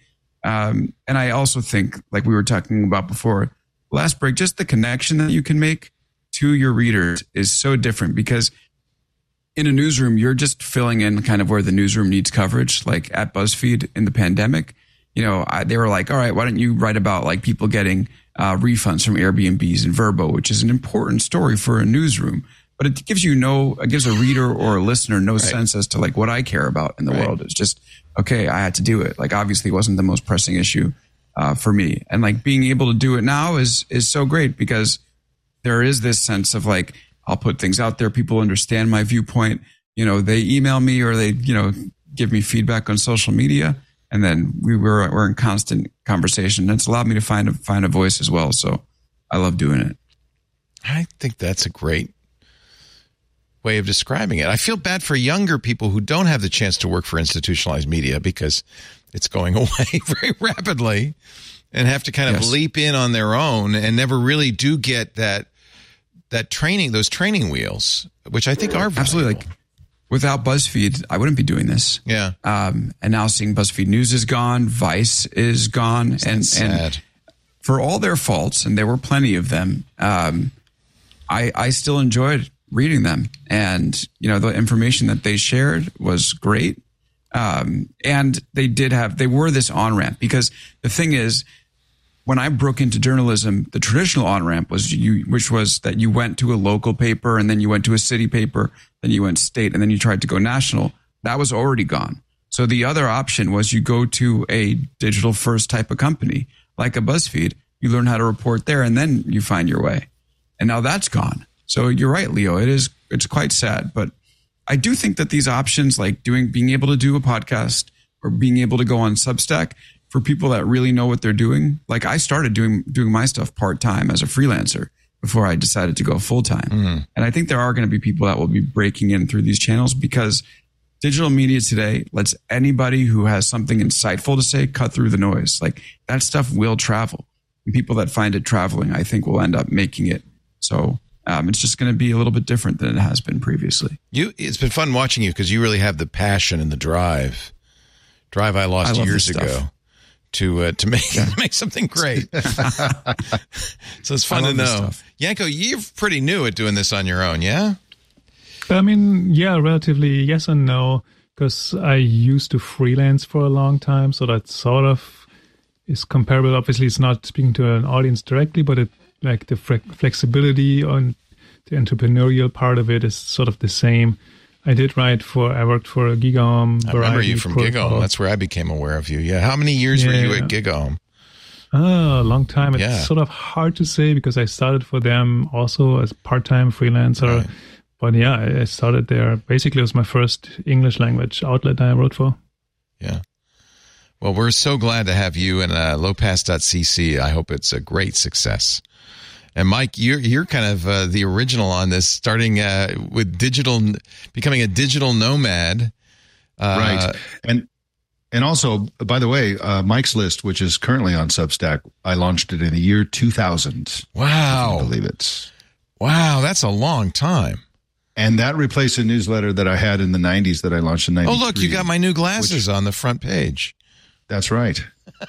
And anyway, so it's been really gratifying. What I haven't done is what Alex is doing, which is full time on the newsletter. And I've really been, I still want to do the columns that I'm doing elsewhere, but I'm thinking of doing like something close to 2 or 3, 4 a day rather than once every other week or something like that. Wow. I've really had a really slow and intermittent, because as you know, I'm super busy having fun and traveling and it's hard work wine and stuff being like a gastronom. Somebody's got to do it. Yeah. But Substack is so gratifying, and it's so great that they handle all the annoying parts of publishing a newsletter. I used to do it the hard way, then I did it the semi-hard way on MailChimp. And Substack is great. I think that's the other thing that's changed, and it's certainly for Club Twit. It's been a big change. Is the infrastructure that allows individuals to build a business without having an accountant and all that stuff. Right. Well, that's especially true for you, right? In the world of podcasting. When you started, it was like you were building everything from scratch. You were digging up iron ore to build the computer chassis and stuff just to do the podcast. And nowadays, these cloud services, you're talking about using AI to so put show notes and stuff. Yeah. You go to there's tools like what's it called, Riverside. The show notes and the transcript just happen. Right. I mean, we've actually been. Our studio lease goes through the mid 2026. And it's pretty hard lease to get out of. Nobody's going to sublet this. But I have to really say, I can't imagine after that having a studio. It's a huge overhead that really is no longer necessary. We needed it back in the day. We needed the TriCaster and all the different technologies we had to invent, the Skyposaurus and all that stuff. You don't need that anymore. You can do it all easily. Yeah. Anyway, Mike's other business, which he has interestingly managed not to plug, is Gastronomad. Immersive I'm happy to plug Gastronomad. Travel experiences. I've been on a Gastronomad trip, the amazing Oaxaca adventure. I cannot recommend them more highly. Small group adventures with Mike and his wife, Amira, who is an expert chef who makes all the contacts in an area like the Venice Gastronomad, Prosecco Hills, which is coming up, or the Morocco experience. I talked to Julia and Charlie about the El Salvador experience you did. And they were over the moon on this one. Yeah, that was the first one we ever did. We just did it in January, and it was really, really fantastic. And in fact, we're staying with a couple of friends here, Dylan and Jessica, here in Tasmania, and we met them on another Oaxaca experience. Wow. And became friends, and they invited us to come to Australia. But yeah, it's just the best thing ever, and it's becoming more and more valuable to people because tourism is becoming so blown out and over touristic, and people are fed up with tourism. And that is sort of like the Airbnb experiences thing is kind of like everybody's been there, done that kind of thing. What we do is totally the opposite of tourism. So cool. We go into people's homes. We our friends are chefs and wine makers, and it's really, really, really unique. And so anybody wants it. And I would, by the way, we're talking about media. If anybody is interested in this whole concept, I would subscribe to our newsletter, which is free on the site, gastronomad.net. There's a newsletter tab, and just sign up for our newsletter. We'll keep you posted on everything we do, and we'll give you tips and advice and ideas for travel. And so I would recommend that. Oh, so cool.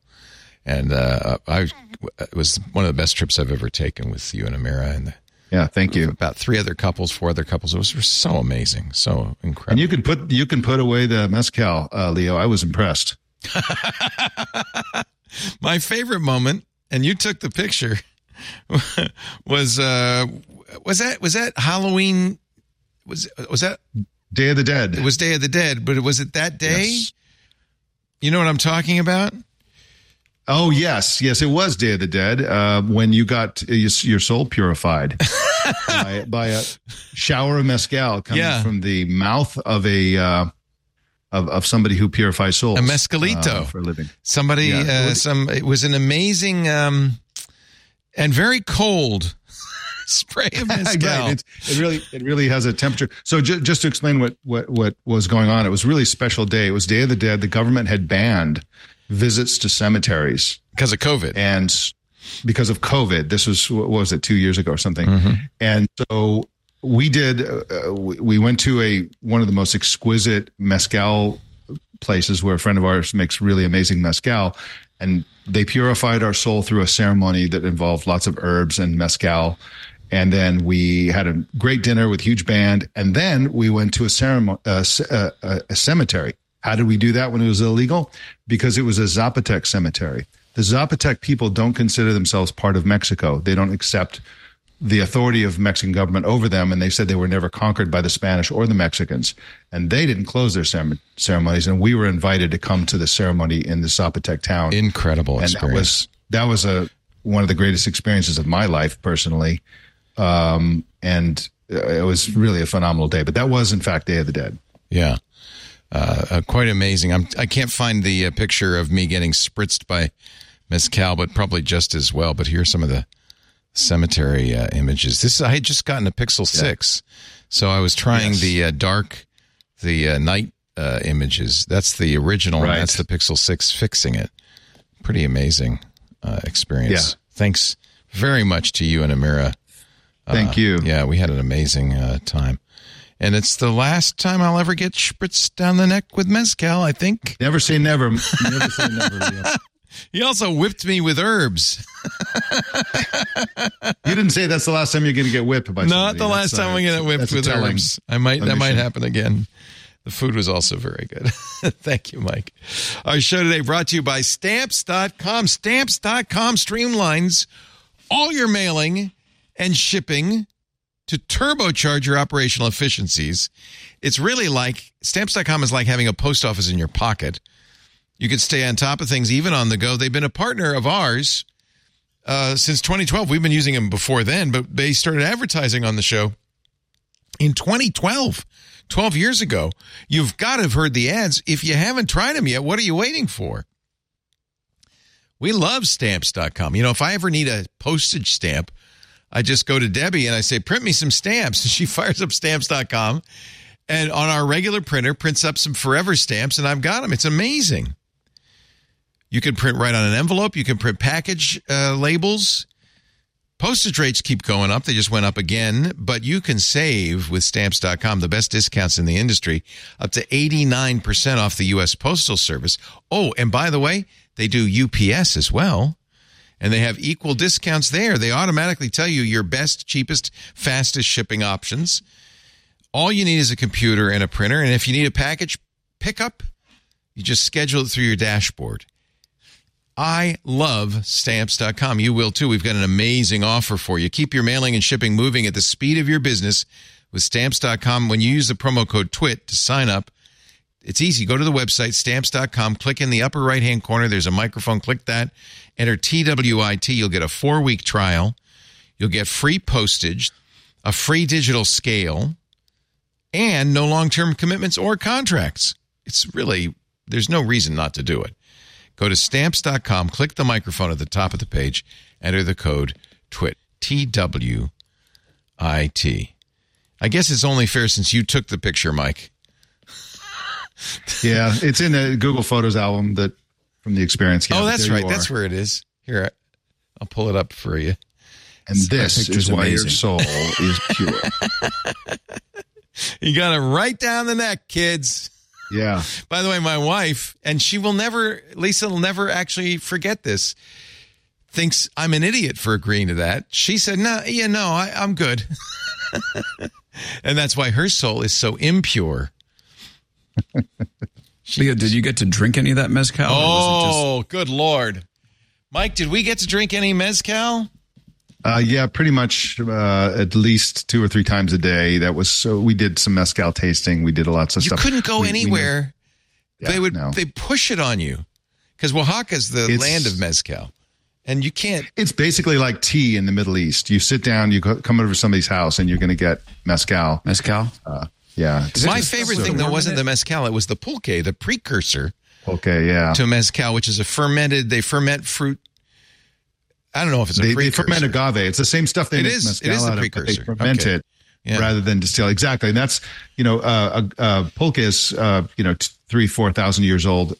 Mezcal is about 300 years old. And to answer your question, Alex, sometimes they do put an agave larva, which we call a worm in mezcal, but there's 100 other things they put in it as well, including scorpions in extreme cases. No. But most of the time, that's all right. It doesn't have any of that stuff.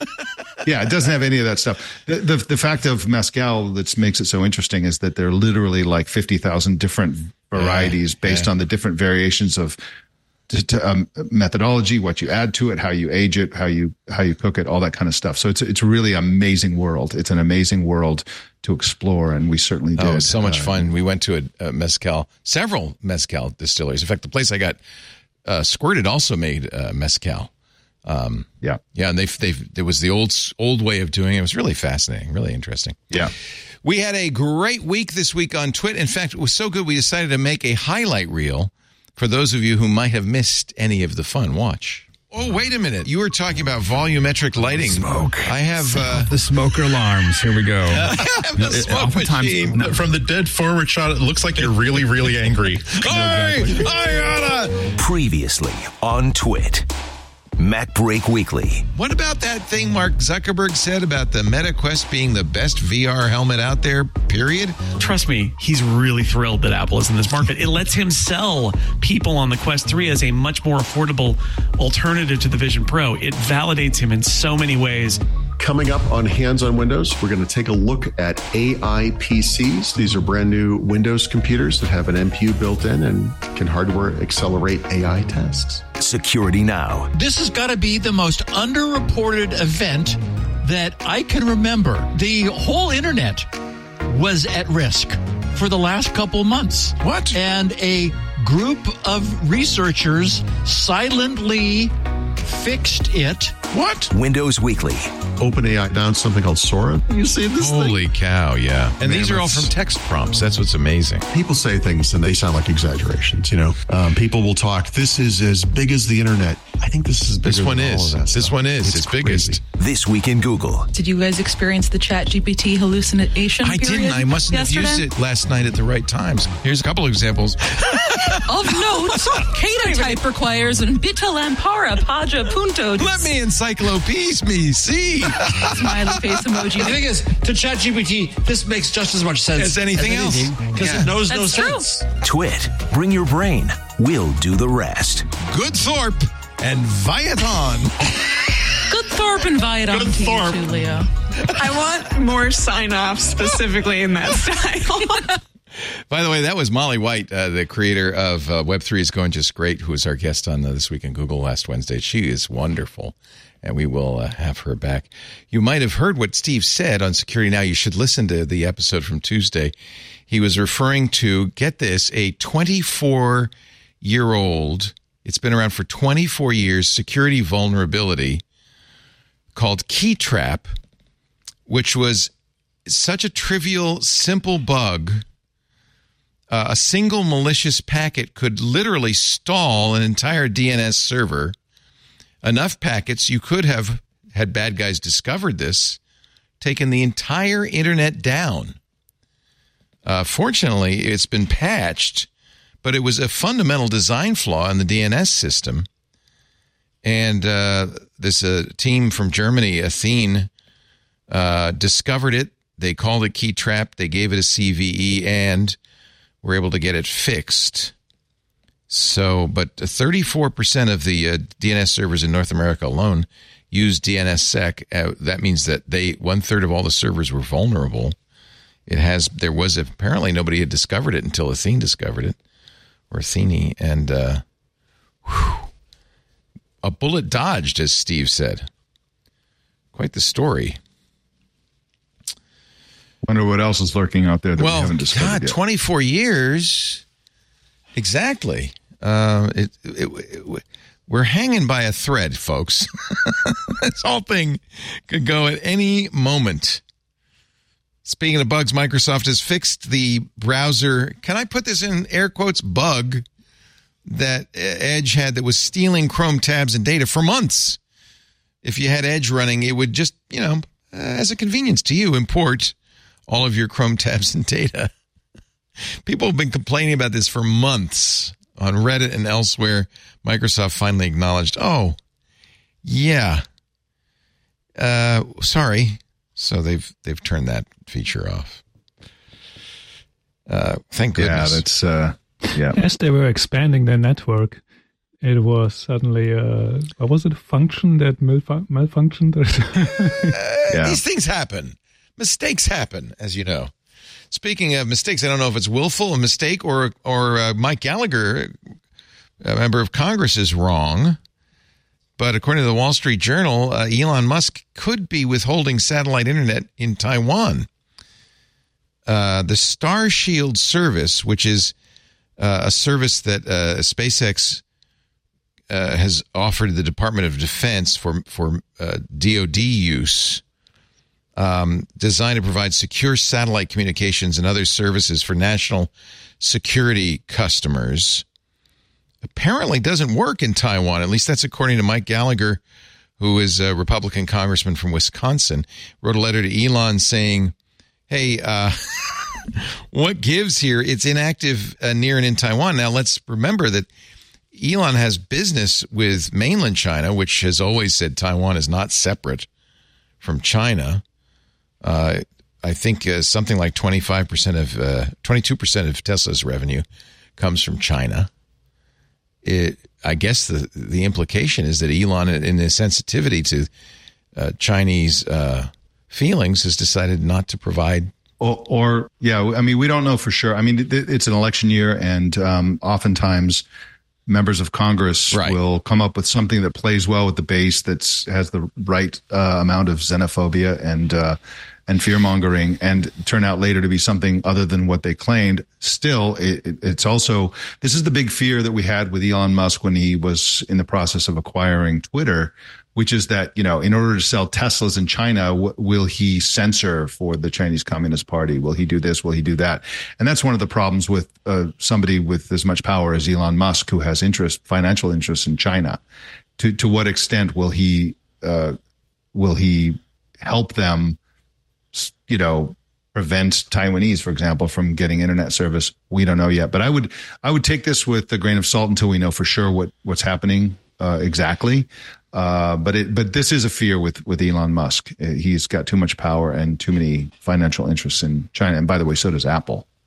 Don't we think that this is a problem for the U.S. government also, that it's relied on such an important piece of infrastructure to be built by the private sector? Not, by the way, it's not the first time we're seeing this. Like, we also have this in Ukraine, where basically the United States and the European coalition is effectively beholden to Elon to continue to providing internet access to the Ukrainian army, and he's turned it off at points. So, this is one of the things that if you're a government, you run, you don't walk, to build on your own. But yet, instead of doing that, we have Mike Gallagher writing letters about Elon Musk. We need to figure out a way to get this thing to not be dependent on one person. Yeah, and it's not just internet connectivity with I mean, there are many governments now that have space programs, and the first thing you do if you have a space program is satellites. Literally 50% of the satellites orbiting the Earth right now are owned by Elon's. SpaceX. Yeah. Wow. It's crazy. Wow. The FTC, is getting a lot of hits for various things they're up to. I think this is one we could all agree is deserved. They have cracked down on H&R Block for deleting tax data when users want to downgrade. It's very easy to upgrade from their free tax service to a paid service. It's seamless. But the FTC says in an administrative complaint it issued Friday, that H&R Block designed its online products to present an obstacle course of tedious challenges to consumers, pressuring them into overpaying for their products. It's called dark patterns. Learn the language, FTC. And you know what? Anybody who's ever used H&R Block, as I have, or I use TurboTax, same thing. They're full of dark patterns. It's free. And then you get to, but you want to file them. Oh, well, that'll cost you $89. It's full of that stuff. And here, as we're getting close to tax season. I just want to give a standing ovation to the FTC here. FTC, yay. Been critical of you at times, but this one, you deserve a standing ovation. Right on. Because these tax companies are liars. And it just they're getting away with it without any recourse. And to have the FTC take the stand and say, no, you can't promise free tax prep to people if you're not giving them free tax prep. Right. This is exactly what the agency was created for. This is what they're supposed to do. So, standing ovation, Lena Khan. You don't get it all right, but this one certainly did. I will defend Lena Khan to the death. I think she's the best FTC chairman we've had in long time, in my memory for sure. And this is not something we didn't know about for years. ProPublica 5 years ago did an investigation that found H&R Block was among several other tax prep services that kept Google from showing the free offerings and search results. Well, you can't search for those. I mean, TurboTax also, like they have such a sneaky thing where they will add like an extra $40 to your tax price. Oh, you wanted to file state returns? Oh my God. I've done it a few times where like I finished and I was like, all right, I had one price the whole time. I signed up and next thing I know, it's like, almost double. And then you write to them and you're like, they're like, sorry, we'll refund because it gives you nothing. But I don't even know where I pay attention when I'm on the internet. Yeah, so. I use TurboTax to do my mom's taxes. She's 91 and they're pretty straightforward. And I get caught every time. I almost always just say, take my $89. Right. Yeah. It's crazy. Fine. They get me every single time. I want to end on a happy note. So I will be very happy to report that the entire knowledge of human civilization is now safely backed up on the lunar surface. You may have been following the mission of this Intuitive Machines IM-1 lunar lander. The first time we've landed on the moon since Apollo. You may remember that it was actually quite a story about the landing. Somebody forgot to flip a switch before takeoff that would turn on these special cameras that were designed to help the lander land on the moon, and as a result, it was coming in blind. Let me see if I can find this, because this was such a great software fix. It turned out that there was a scientific package already on the lander with LiDAR and some other stuff available to it. So they scrambled at Intuitive Machines and got that package working, and in fact were able to touch down on the moon. The laser rangefinder on the lander were not working properly because somebody forgot to turn it on. So controllers uploaded a software patch to on the lander to use in their place to use a NASA Doppler LiDAR payroll. It was originally going to be a technology demonstration to help it land, and it did, except it tripped. It missed a boulder, apparently, and one of the legs of the lander hit the boulder, and the lander landed on its side, which is why they've had a little trouble communicating. But it is communicating, and many of the payroll packages will work. The landing was the first on the moon by a privately developed spacecraft, the first soft landing on the moon by any American spacecraft since 1972. It was a NASA-commissioned project, though, so it was a NASA payload. The mission carried 6 NASA payloads through the Commercial Lunar Payload Services Program. But also on there were some non-NASA payloads. Columbia Sportswear had some jackets on there. They say to test as an insulation for a propellant tank. But really, I think it was an ad for Columbia Sportswear. The International Lunar Observatory Association put 2 astronomical cameras up there. Jeff Koons provided an artwork called Moon Phases. That's the part that landed face down, by the way. Well, okay, so it's there, but no one was going to be able to see it anyway, right? So now it's face down. But the most by the way, there was another one, the Eagle Cam, built by students at Embry-Riddle Aeronautical University. Eagle Cam was designed to be ejected from the lander during its descent and then reaching the surface ahead of the lander so that they could get pictures of it landing. Did that work, John? Do we know? They didn't eject it. It didn't eject, so no pictures. Too bad, because we'd like to see the sideways thing. But the thing that got my attention, and this is written by Nova Spivak, who was with the Arch Mission Foundation. They sent up a lunar library made of thin sheets of nickel called nanofiche that are practically indestructible and can withstand the harsh conditions of space. What's on those thin sheets of nickel? A backup of Wikipedia. The Wikipedia. You're right. A backup of human knowledge that can now endure untouched on the moon for eternity, which might beg the question, why? And how do we edit it when things change? Right. So on there, the Wikipedia, you got it, 6 million articles, the English language Wikipedia. Project Gutenberg, 70,000 public domain ebooks. It's all the good stuff, the Dickens stuff, Robert Louis Stevens. It's all public domain novels and books. Plus David Copperfield's tricks. So this is a little strange. David Copperfield's magic secrets. The secrets to all his greatest illusions, including how he will make the moon disappear in the near future. And I'm thinking, first of all... Don't tell the moon. Right, exactly. We're going to make you disappear. Please, don't tell anybody. He must have paid for this, right? He is a billionaire. He's made a lot of money. He's not... I would say he's arguably not the best magician in the world. I would have much rather known how Penn and Teller did their tricks. Yep. But he must have paid them some money for this. It's just publicity because... Except that I was thinking, what if, in distant future, an intelligent species comes and they land on the moon and they find this thing and they realize there's something on there and they open it up and they see David Copperfield's magic secrets. What are they going to think? Is it like, he must have been the leader of the civilization, right?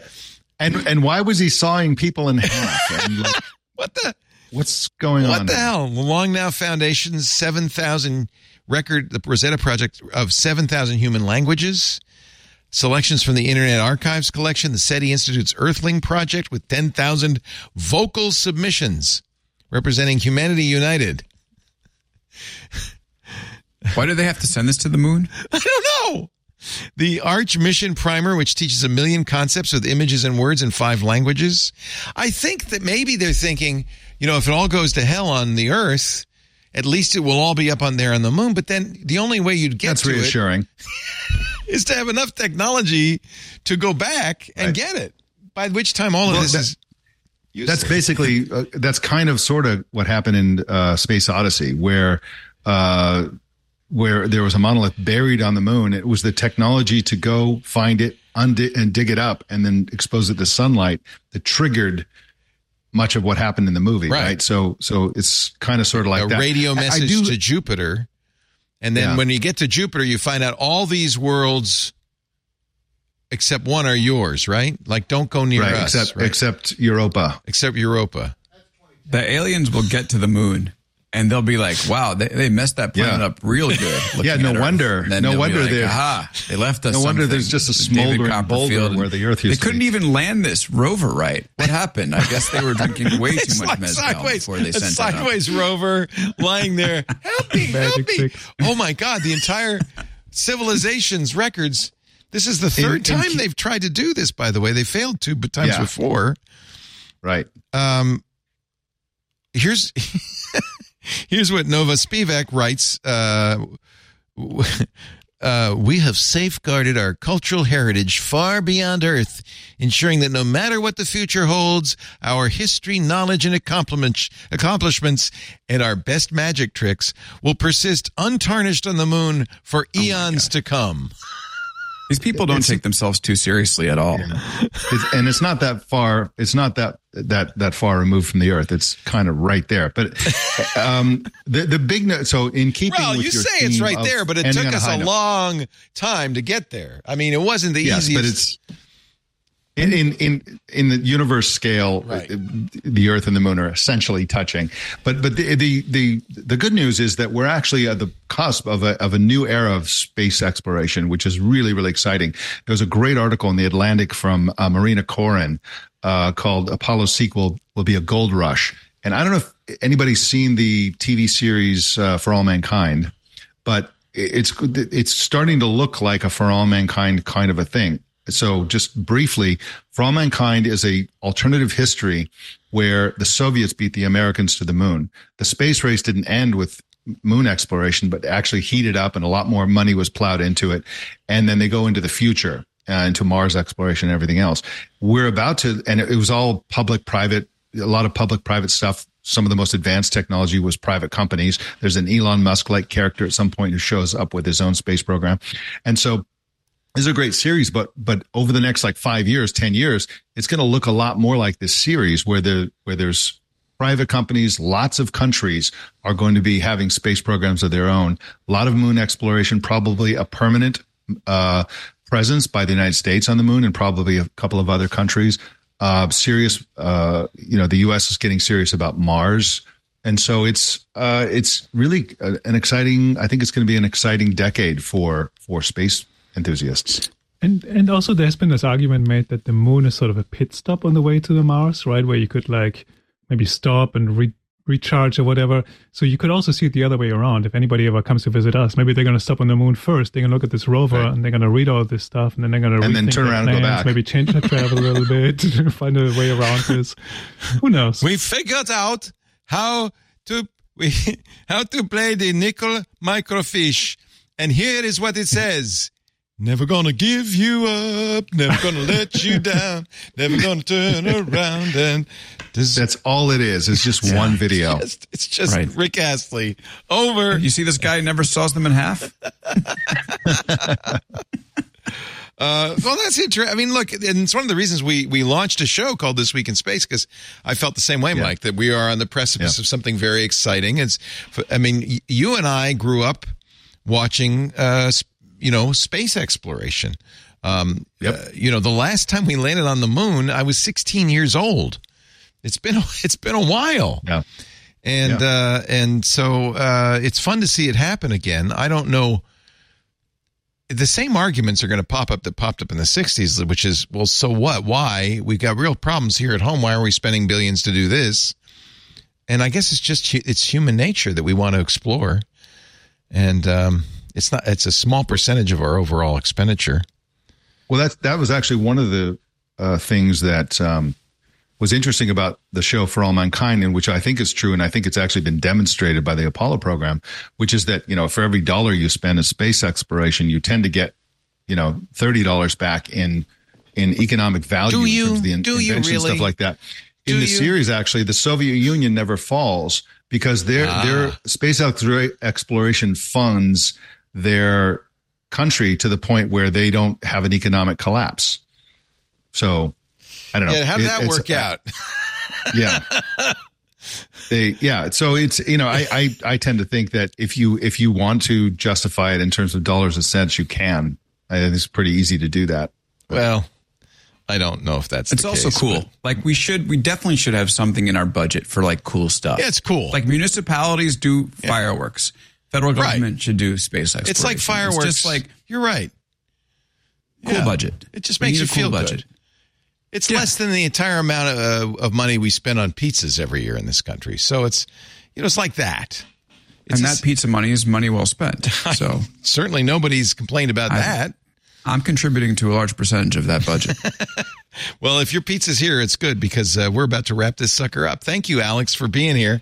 Alex Kantrowitz, host of the Big Technology Podcast, the Big Technology Newsletter at bigtechnology.com, the author of Always Day One. Boy, the guests you have on your show, spectacular. I will definitely be listening to the NVIDIA show. Thank you. Yeah, that's coming up Wednesday. Yeah. We definitely, I'm very stoked about our lineup. We have, NVIDIA show coming up, and then Ryan Peterson from Flexport's coming on. We have, lots of good stuff. Nice. All at bigtechnology.com. Always a pleasure to have you on. Thank you. Great being on, Leo. Great talking with you. Thanks for having me. I'm going to have to listen to that Den's interview. I was a big fan of Foursquare. Yeah, he has this. I'll be curious what he's up to.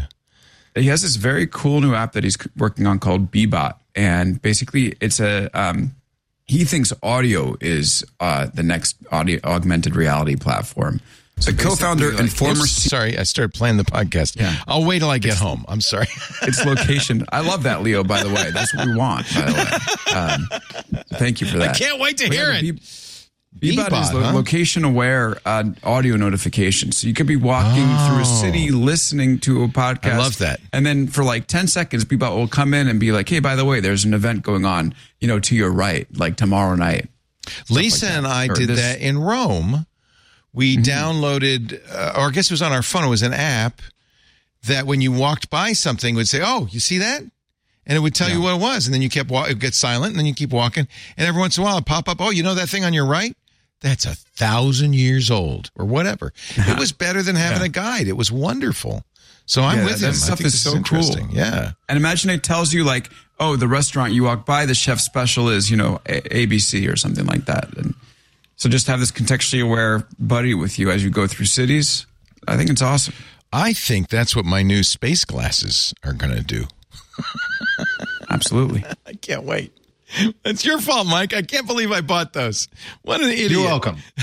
I held off on the Meta Ray-Bans, and I ended up getting the Brilliant Labs frames. And I got the geekiest ones, too. What's the thing on the back? Is that a speaker? I think those are batteries or something. I don't know what those are. Who knows? I'm wearing them to work the minute they come. Mike's List, now for 22 years. Amazing. 24 years. 24 years. And yes. And thank you all for subscribing to my newsletter if you want to check it out. Also, one quick plug, check out hellochatterbox.com. I don't want to belabor the point, but it's an awesome AI education. We talk a lot about AI, and now they're teaching students prompt engineering as well as everything else. This is Mike's son, Kevin, who is so brilliant and came up with a wonderful thing for schools or even for parents at home who want to help their kids understand technology, have some fun building a talking computer and programming it.